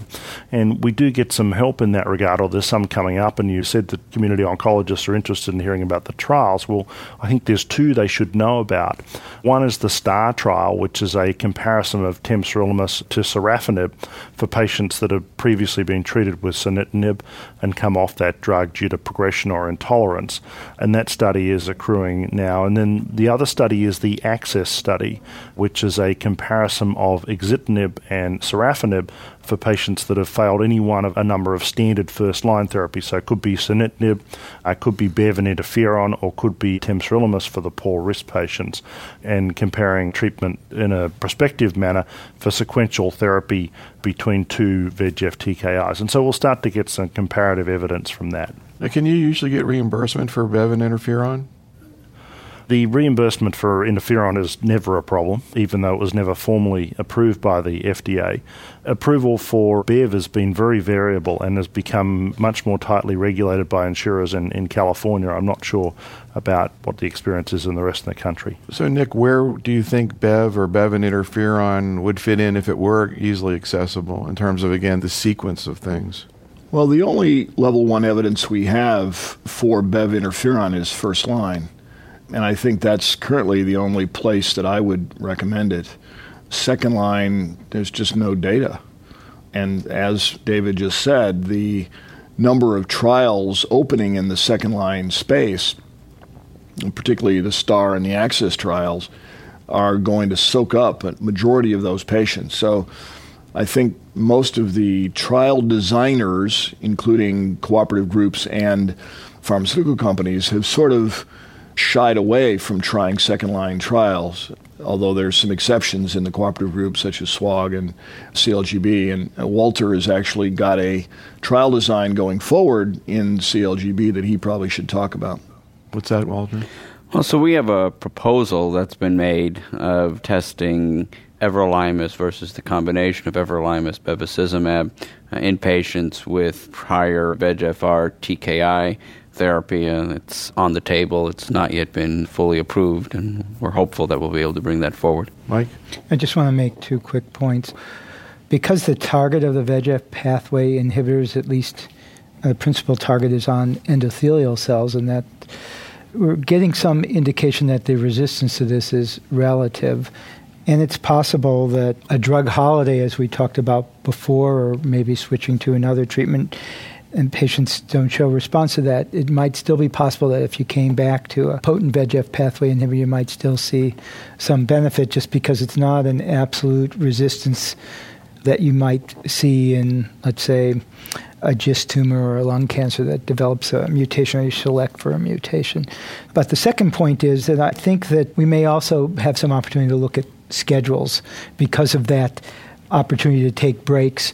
And it's possible that continuous therapy may not be the optimal way of giving any of the VEGF pathway blockers. And so I think that's something we need to pay attention to in the future. I think we should maybe go to your case, Dan, before we get to the RAD paper. So can you present that? This is a 44-year-old female who presented to her primary care provider back about a year ago, August 2007, complaining of about 3 weeks of a non-productive cough that she thought was related to allergies. A chest X-ray, however, revealed multiple pulmonary lesions, and a subsequent CT scan showed multiple pulmonary masses and a left renal mass. Her past medical history was relatively unremarkable and no family history of kidney cancer. She'd worked as a secretary, smoked 3 to 5 cigarettes a day, and had 2 children, one 17 and one age 4. She underwent a left nephrectomy, revealing a 7.6 centimeter renal cell carcinoma, clear cell carcinoma, moderately differentiated pathologic T2 tumor. And 2 days after her surgery in the postoperative setting, she developed increasing shortness of breath and cough. A spiral CT to rule out a pulmonary embolus revealed no pulmonary embolus, but rapidly progressive pulmonary masses, now each several centimeters larger in size, and one prominent, about 6 centimeter right hilar mass that had resulted in marked narrowing of the airway, and a mass right into the bronchus intermedius, as well as a left suprahilar mass. So really rapidly progressive pulmonary disease within just a couple of days after her surgery and within a month or so of her diagnosis. She was seen and underwent radiation therapy by a radiation oncologist. She had a hypofractionated course of 400 centigrades a day for 5 days to that right hilar obstructive mass.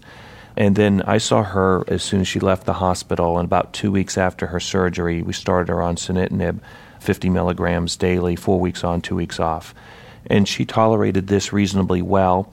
I should say up front, she had anemia, she had clearly a decreased performance status, and she had metastasis at diagnosis. So she was really somebody teetering on an intermediate to poor risk, depending on her performance status, which was changing over this time frame.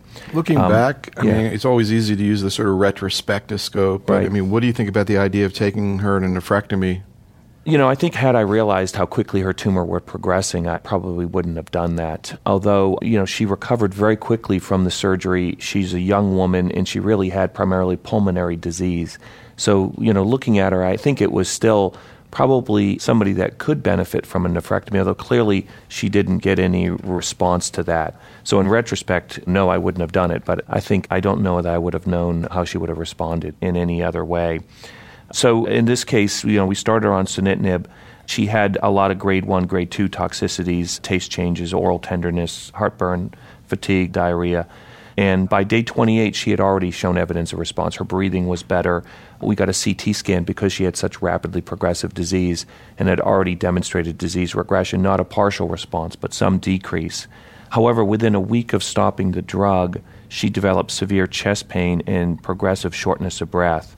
And we didn't rescan her, but we restarted her Sutent again a week early because she had recovered from all her grade 1, grade 2 toxicity. So you thought she was progressing? She had a chest X-ray that showed some evidence of some. Now, this is chest X-ray to CT, so it's a hard comparison. How long had she been off therapy? She had been off therapy a week, and she felt better on drug than she felt off drug. And that's really, clinically the indication. These patients, generally, it's not subtle. They'll tell you, what, I want to go back on the drug. I feel a lot worse. And so we put her back on, and she tolerated that regimen pretty well of a 4 weeks on, 1 week off regimen at 50, and we did that for 3 cycles. And then she developed some worsening toxicity, some worsening fatigue, mucositis, not so much hand-foot syndrome, but fatigue, mucositis. And for those reasons, we dose-reduced her to 37.5, and at that point switched to a continuous dosing regimen. And she did well on that for a couple more cycles and then developed progressive disease about 2 months after that, about 6 months out or 7 months out from starting on sunitinib, with progressive lung lesions in the mediastinum and some new lesions. Her sunitinib was discontinued, and we started her on temsirolimus. And we did that based on the fact that she really was almost a poor risk patient up front in retrospect and had fairly short response to sunitinib. And she, interestingly, within 2 days of getting her temsirolimus, was admitted to an outside hospital with severe shortness of breath and a CT that revealed new bilateral pulmonary effusions. Now, this is compared to the CT that she had 3 days before, where she didn't have pulmonary effusions. And it's possible that was related to the temsirolimus. Were they tapped?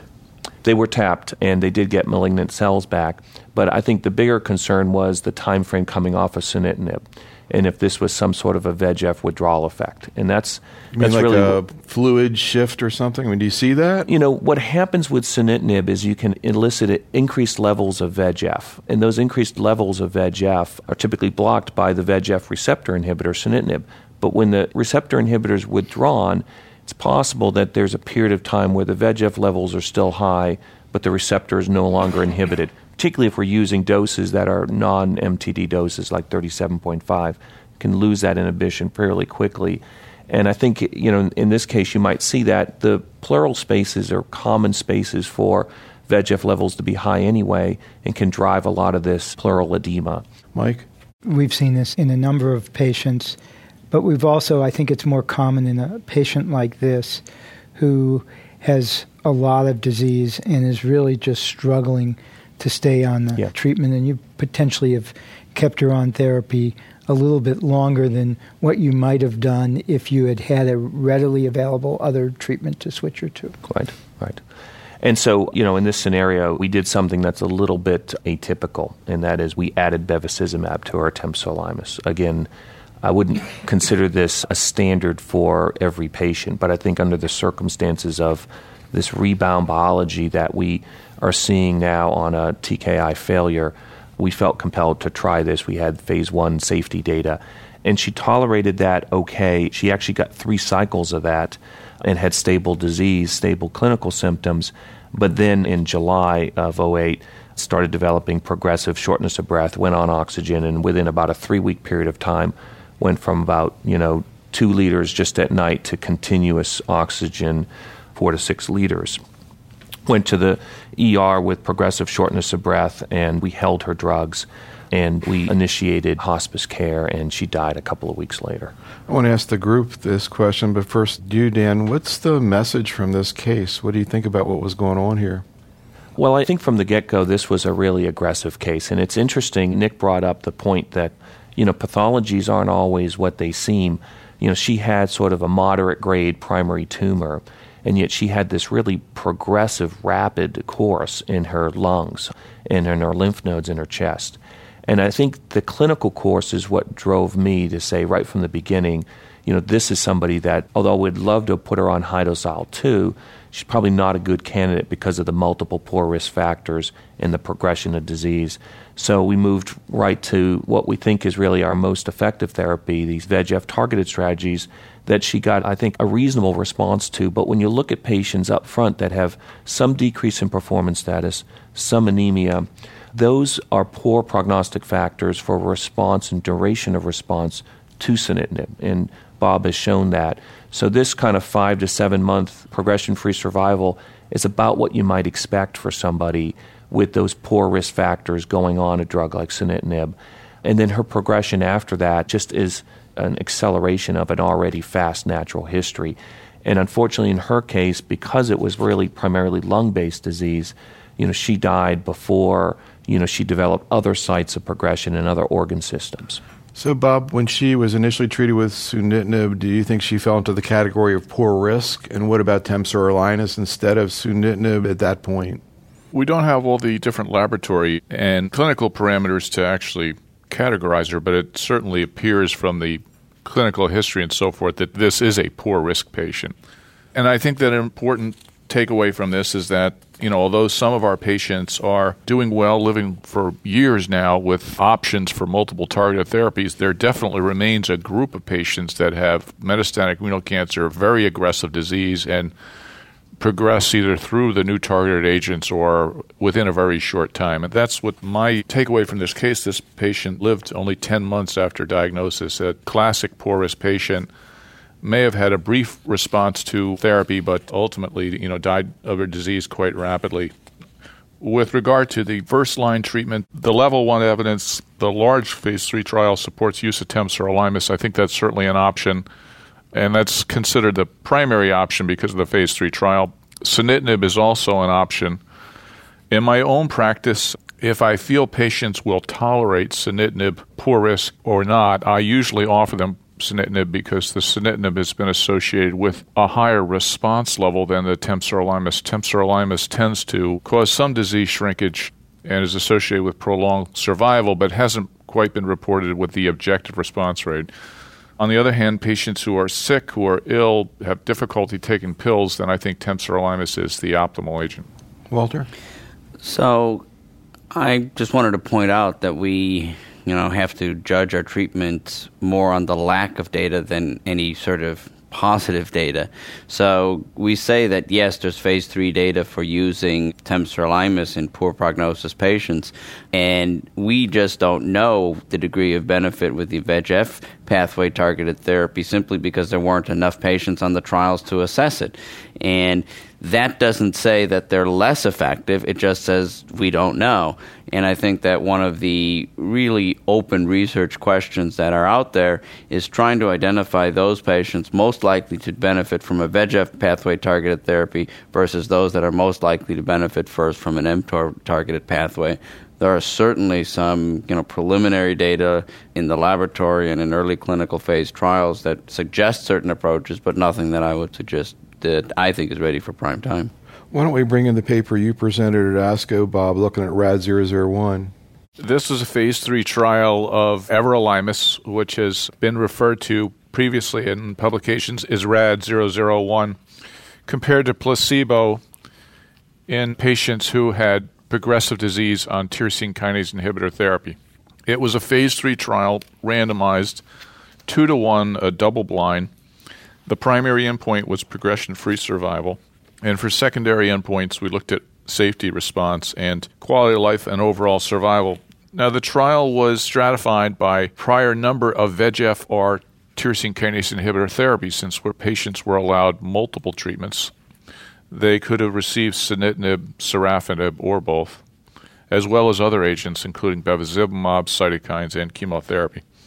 And they were stratified by a risk grouping that we had originally developed in patients who had been previously treated with cytokine therapy and then went on to novel agents. With the 2-to-1 randomization, the patients were treated and followed carefully by independent review of scans for progression-free survival. If they progressed according to investigator assessment, they were unblinded, and the patients were on placebo received open-label everolimus, which is a very important aspect of the trial since it confounds the survival endpoint. The study accrued rapidly, and at last year's ASCO, we reported the results of the second interim analysis, whereby the trial was closed because of the positive impact and progression-free survival of everolimus compared to placebo. There were 272 patients randomized to everolimus and 138 to placebo. And one aspect of the demographics to emphasize was the degree of prior treatment that the patients had received. About 25% of the patients in the study had received both sunitinib or sorafenib before going on treatment. The other 75% had received one or the other, but there were a fair number of patients that also had prior cytokine treatments, bevacizumab, and chemotherapy. At the time of the second interim analysis, we found that the median progression-free survival by investigator assessment was 4.6 months compared to 1.8 months with the placebo. And similarly, by the independent review, there was a median progression-free survival of 4 months to everolimus compared to 1.9 months with placebo. So it met the predetermined statistical design for a positive study. The hazard ratio was strong at 0.30. And in looking at the data, the proportion of patients that were estimated to be progression-free on the everolimus arm was 26% compared to 2% at 6 months. With regard to the safety profile, it is a relatively well-tolerated agent. The common side effects that are associated with this are stomatitis, although this was generally mild, some skin rash, and the less common or even rare side effects that were noted that could potentially be severe were infections and pneumonitis. The toxicities to be alerted to with this agent in clinical use is the pneumonitis and the predisposition to severe infections in some patients, which is an uncommon side effect, but one that clinicians certainly need to be aware of. With regard to laboratory abnormalities, it does cause blood count suppression, but like the other mTOR inhibitors, the clinicians really need to be aware of the hypercholesterolemia and the hyperlipidemia and hyperglycemia that are associated with this class of agents because they need to be carefully monitored in their patients and controlled.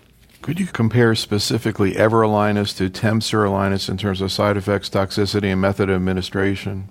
Everolimus is a orally administered mTOR inhibitor. There's been different schedules that have been evolved. The schedule that's moving forward is a daily schedule. Temsirolimus is also an mTOR inhibitor. It's structurally very similar. They're both analogs of sirolimus. It's administered weekly in an IV infusion. What about side effects and toxicity, comparing the two indirectly? I don't think that it's fair to make a comparison, relatively speaking. The side effect profile of both is consistent and includes asthenia or fatigue, some stomatitis, rash, and they've both been associated with pneumonitis and infectious complications. But I don't think it would be fair at this point to compare one to the other with regard to frequency or intensity. When do you think maybe this agent's going to be available? And when it is available, or if it were available right now, how would you be utilizing it off study? The availability, not sure on. It's being either prepared for evaluation by regulatory authorities, or at least we anticipate so based on the phase 3 trial data. With regard to how I would use this agent, I would use this agent in patients who had had previous tyrosine kinase inhibitor therapy and had progressive disease. My own preferred paradigm of treatment would most likely, for most patients, be sunitinib and at time of progression, then move to the everolimus. As opposed to, for example, other choices? I think an alternate approach that would be taken by some would be sunitinib followed by sorafenib and then everolimus. Since strictly speaking, the trial data did include 1 or 2 prior tyrosine kinase inhibitors. My reservation with that is that we now have level 1 data for an mTOR inhibitor in patients who had progressed on TKI therapy, where we really have low level of data, if any, for benefit of sorafenib following sunitinib. So, Mike, any thoughts about this paper? I think Bob discussed it very well. I think the one point that I think I'd like to emphasize is that the comparator in this study was placebo. And so, although everolimus shows benefit, it shows benefit to nothing. And although that is the standard of care based on approval, very few people would actually receive nothing in that setting. And so this is a major benefit because it shows that resistance to TKIs and inhibition of the VEGF pathway does not preclude subsequent benefit from a TOR inhibitor. But I think it's a baby step in that direction. And this is now a low bar that could be potentially beat by a number of different treatments, including something that combines a VEGF pathway inhibitor with a TOR inhibitor. Dan? Just to mention that this study did have kind of a mixed population in terms of prior treatment, and many of the studies that David had mentioned earlier are looking at a strict second-line setting. So just a word of caution of comparing across phase 3 studies in the future, we may not necessarily see this exact pre-treatment profile for comparison. Many of the phase 3s that are going on right now don't include everolimus in that. So I think it's going to take future studies to answer those questions. But I agree with Mike, that's the role for future studies in using now this as a new reference standard in this. Well, I would setting. also add, though, that this is real world. I mean, these patients have been extensively pretreated. There's one other sort of interesting component of this trial that was brought out by Bernard Escudier at the kidney cancer meeting, and that is looking at the median PFS for patients who had prior sorafenib only versus patients who had prior sunitinib. And it looked like there was a significant difference. The PFS for patients who had only sorafenib and then went to everolimus was close to 6 months versus 3.8 months for patients who had prior sunitinib. And so we could talk about what that means, but it suggests that sunitinib probably is a little better at hitting its target, and that when you're resistant to sunitinib, it may be harder to get effect with other therapies. And it's sort of, although this is all sort of reading between the lines and we need to sort this out, it supports the notion that sunitinib is better VEGF pathway inhibitor than sorafenib. And my view is where all this is eventually going to go is you're going to use the best VEGF pathway inhibition you can first and exhaust that, and then move to TOR inhibition.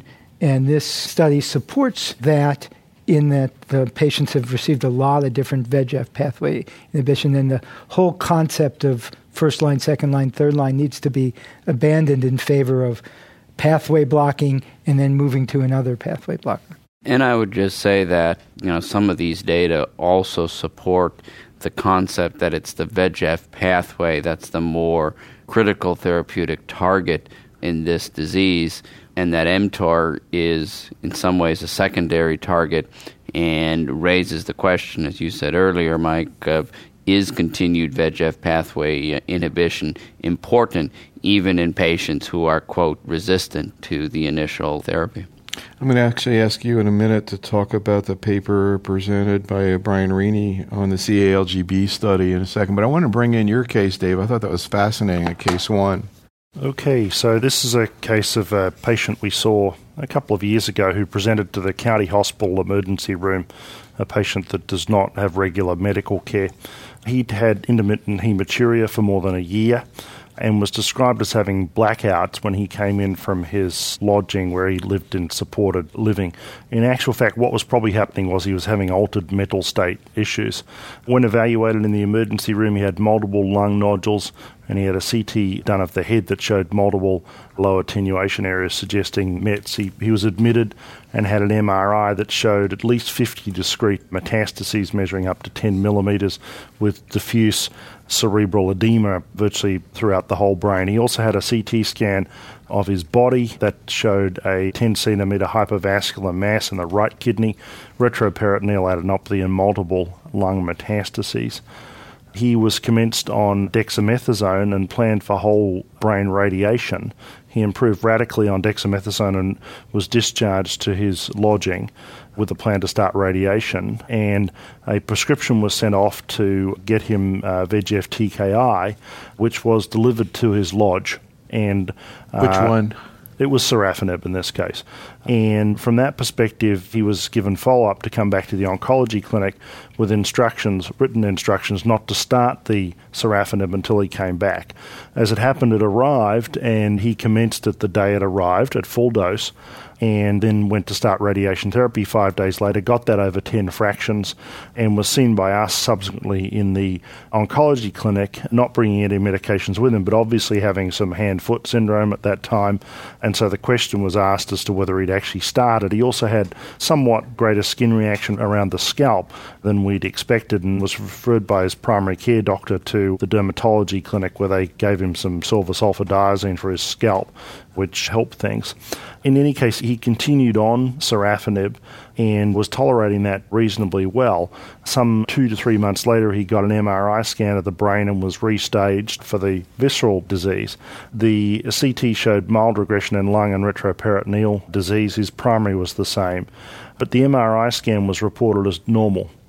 And we didn't quite believe this. And so we reviewed it, and in actual fact, he did still have some minor edema, but his central nervous system had manifested a complete response at that time. He's been scanned several times subsequently, and at last follow-up, he was 14 months into his sorafenib therapy, still had stable disease in the lung and retroperitoneum, and still maintains negative disease status in the CNS with normal sensorium and otherwise normal function. So the issue here is the VEGF-TKI sensitization to radiation therapy. We've had patients not exactly the same as this, but similar on sunitinib, and we had one that was accidentally given radiation therapy, but purposely given radiation therapy, but accidentally, and that we didn't mean to have him on pazopanib at the time, who actually had a very major response in a bone lesion that we had to reconstruct because it all sort of melted away. Just looking at his brain, how unusual would it have been to see this response just from the radiation therapy? I think normally you end up with some residuum. This is a very unusual case in that, I've never seen this many brain lesions in renal cancer. You see it in melanoma, and occasionally in lung cancer, breast cancer perhaps at times. And so from that perspective, this guy had a large volume of disease in his brain. And to see that response from whole brain radiation therapy at a standard dose, I don't think you'd ever expect to see a complete response. I'm sure it happens, but I just haven't seen it. So we felt that this patient got significant radiosensitization from sorafenib and was an interesting experience. What was his brain toxicity to the radiation? Well, his brain toxicity was actually negligible. He's not the sort of chap who'll complain about a lot. And so essentially nothing. I mean, when he went onto the dexamethasone as his initial treatment in hospital, he improved markedly. He had altered mental status? He had disorientation for how to get back to where he lived. He knew who he was, and he was orientated in time and place. He also identified the president and prospective candidates for presidency in this election. So he was doing reasonably well compared to some of our other patients. But he's actually highly intelligent and, is now functional. Over time, he's had some necrosis in that primary tumour in the inferior pole. He's not had hematuria or pain. There's not really been a shrinkage in that lesion. He's about 20% down in his retroperitoneum and lungs, certainly not a partial response elsewhere. So this is the remarkable thing, obviously, is this CNS response. And I've never seen anything like that in kidney cancer with such disease, so it really... we wonder whether that radiosensitization is what's going on. But the other point, I think, is, and this is a point for, I think, community practitioners, is if there's someone who's presenting with their primary tumor in place and has extensive symptomatic metastatic disease, it's probably better just to go start the therapy than to reflexively send them to surgery to remove the primary. That paradigm was based on patients receiving cytokines. We don't know to what extent it applies to patients receiving VEGF pathway inhibitors, and even in patients receiving cytokines, if their metastatic burden was more of a problem than the disease in the kidney, we would go to systemic therapy first. Nick? Well, this brings up a bit of a sore point. I had also seen similar anecdotes and had proposed to one of the two firms that make sorafenib an investigator-initiated trial of dose escalation sorafenib with radiotherapy. And it became very difficult because of the restrictions placed upon us by the firm to complete the trial. So I opened up the trial eligibility criteria. We accrued rapidly, and then they again said, no, it's not safe. So unfortunately, I've been unable to complete a prospective trial of sorafenib and radiotherapy. But there is a lot of logic to it. They both target the endothelium, and there should be potentially some organ damage chronically, obviously, because if you're affecting the small vessels, you may get increased long-term fibrosis. But for patients with kidney cancer, in particular a patient like this could be a much more effective approach. Do you think this is specific to sorafenib, or you see the same thing with sunitinib? No, I think that this is low-hanging fruit. I think that any of the companies that are developing TKI should explore the role of radiotherapy with these agents. Could you envision a situation, Dave, where with this patient progressing in the future where you might try, in him, specifically radiation in sorafenib? Well, it depends on the situation. I mean, I think that if he has a localized problem, we might do that. I mean, if he progresses, he'll get sunitinib in our system.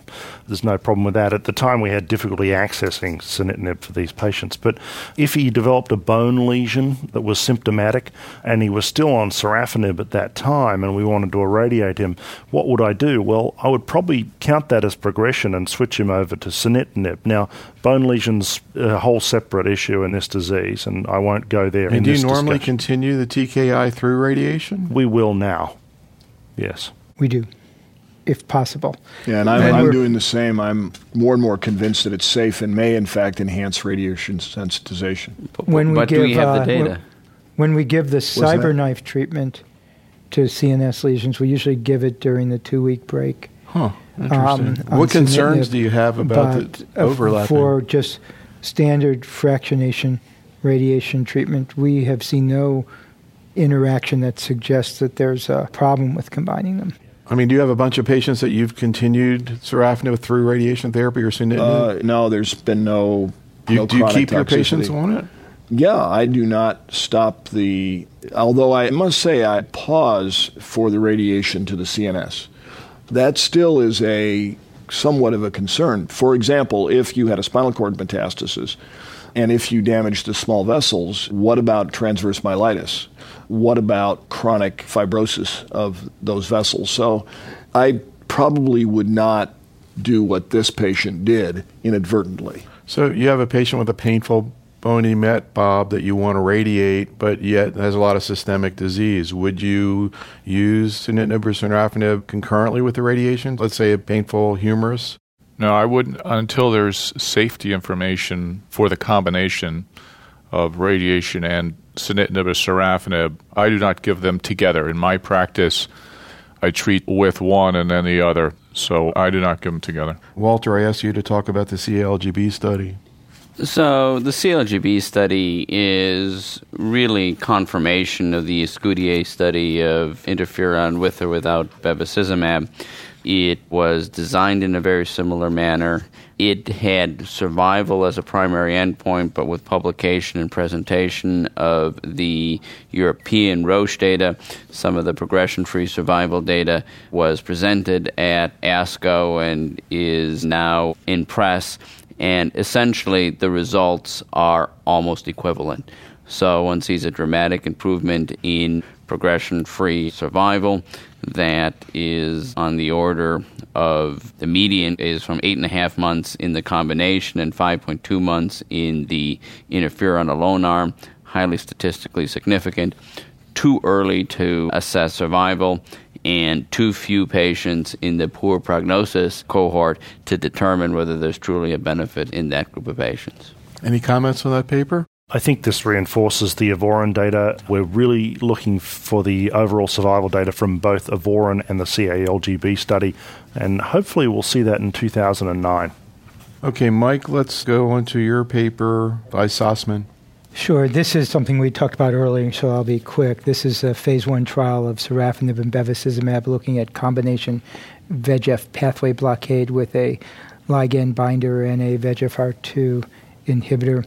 And as I mentioned before, putting this together, it was very hard for us to find a safe dose. We started at half doses of each agent and had some little bit of toxicity, but encouraged us to try to go a little bit higher, but we quickly got into more side effects and started to find that even the initial doses that we were administering, patients couldn't tolerate it for more than a couple of cycles. And eventually, after struggling and doing multiple amendments, we settled on the MTD being a quarter of the standard sorafenib dose and half of the standard bevacizumab dose. I think the toxicity was largely enhanced sorafenib toxicity with hypertension, hand-foot syndrome, diarrhea, fatigue, and weight loss. And it clearly seemed to be more than what would be seen with sorafenib alone at those doses, so synergistic toxicity. We did not see any evidence, and we've looked pretty carefully and recently for microangiopathic hemolytic anemia in this combination of patients. The encouraging Didn't see it. The encouraging thing was that the response rate was over 50%, 50%. 25 out of 48 patients exhibited a response. Only 4 out of the 48 patients had evidence of disease progression, and this study included patients who had non-clear cell histologies. In addition, the median progression-free survival was 14 months. We are currently doing expansion phase 2 of the MTD, and this regimen in a slightly modified form, a higher dose of sorafenib given 5 days out of 7 with 5 milligrams of bevacizumab is a component of the BEST trial that we talked about before that is ongoing. I think this gives an alternative way of inhibiting the VEGF pathway. Whether this combination is better than what you could do with sunitinib or just equivalent remains to be seen.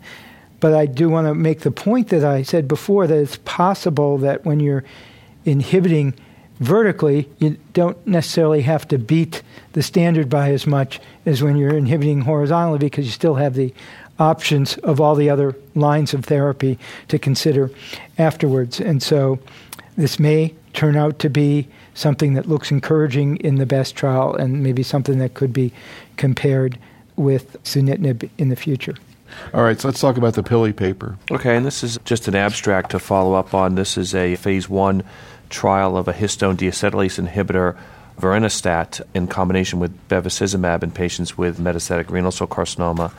And this is based on some preclinical data that suggests that HDAC inhibitors may inhibit hypoxia-inducible factor 1 alpha. Could you just briefly review what's known about HDAC inhibitors and specifically about vorinostat? So vorinostat, sometimes referred to as SAHA, is sort of a first-in-class HDAC inhibitor, and there's several classes of HDAC inhibitors, those that primarily work on histone deacetylases and those that are more of deacetylase proteins that will work on other proteins besides just histones. So these are epigenetic?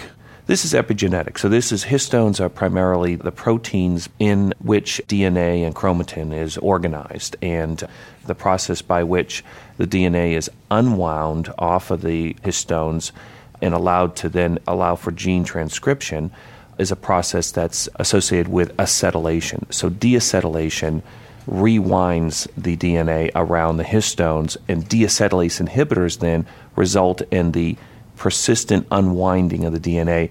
And the thought is that it's the winding up of genes that's essentially shutting off checkpoints that allow these cells, tumor cells that is, to grow and proliferate quicker, or to perhaps suppress tumor suppressor genes that would be other checkpoints. And in putting vorinostat together with Bev, any specific reasons to think they might be synergistic sort of theoretically, other than they're two different mechanisms? Yeah, so just to complete the thought, so the DAC inhibitors, the deacetylase inhibitors, work in the cytosol on other proteins, chaperone proteins and what have you, that may affect the protein stability of things like HIF-1 alpha. So an HDAC inhibitor like vorinostat may work both in the DNA level, at the transcription level, as well as at the protein stability level to affect a protein target like HIF.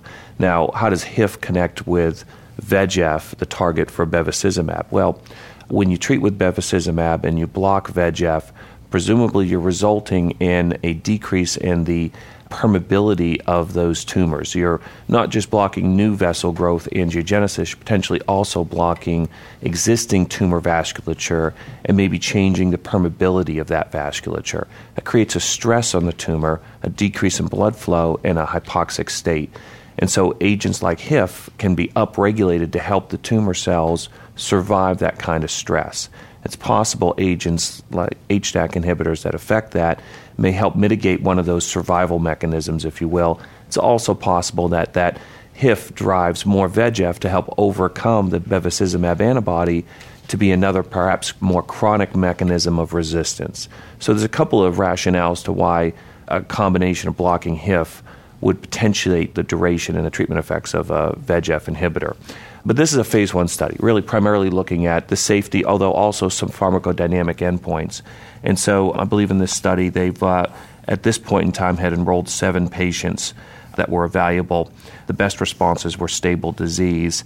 The toxicities in those patients were primarily thrombocytopenia grade 4, and then other grade 3 toxicities included anorexia, fatigue, hemothorax, and pulmonary embolism.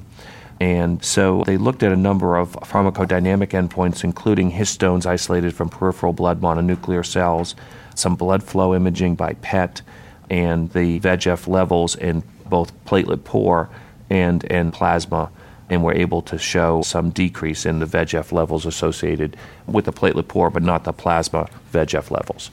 So I think in the end, what they're able to demonstrate is that the two agents can be given reasonably well together. They got up to 200 milligrams twice a day of vorinostat, 2 weeks on, 1 week off, and full dose bevacizumab.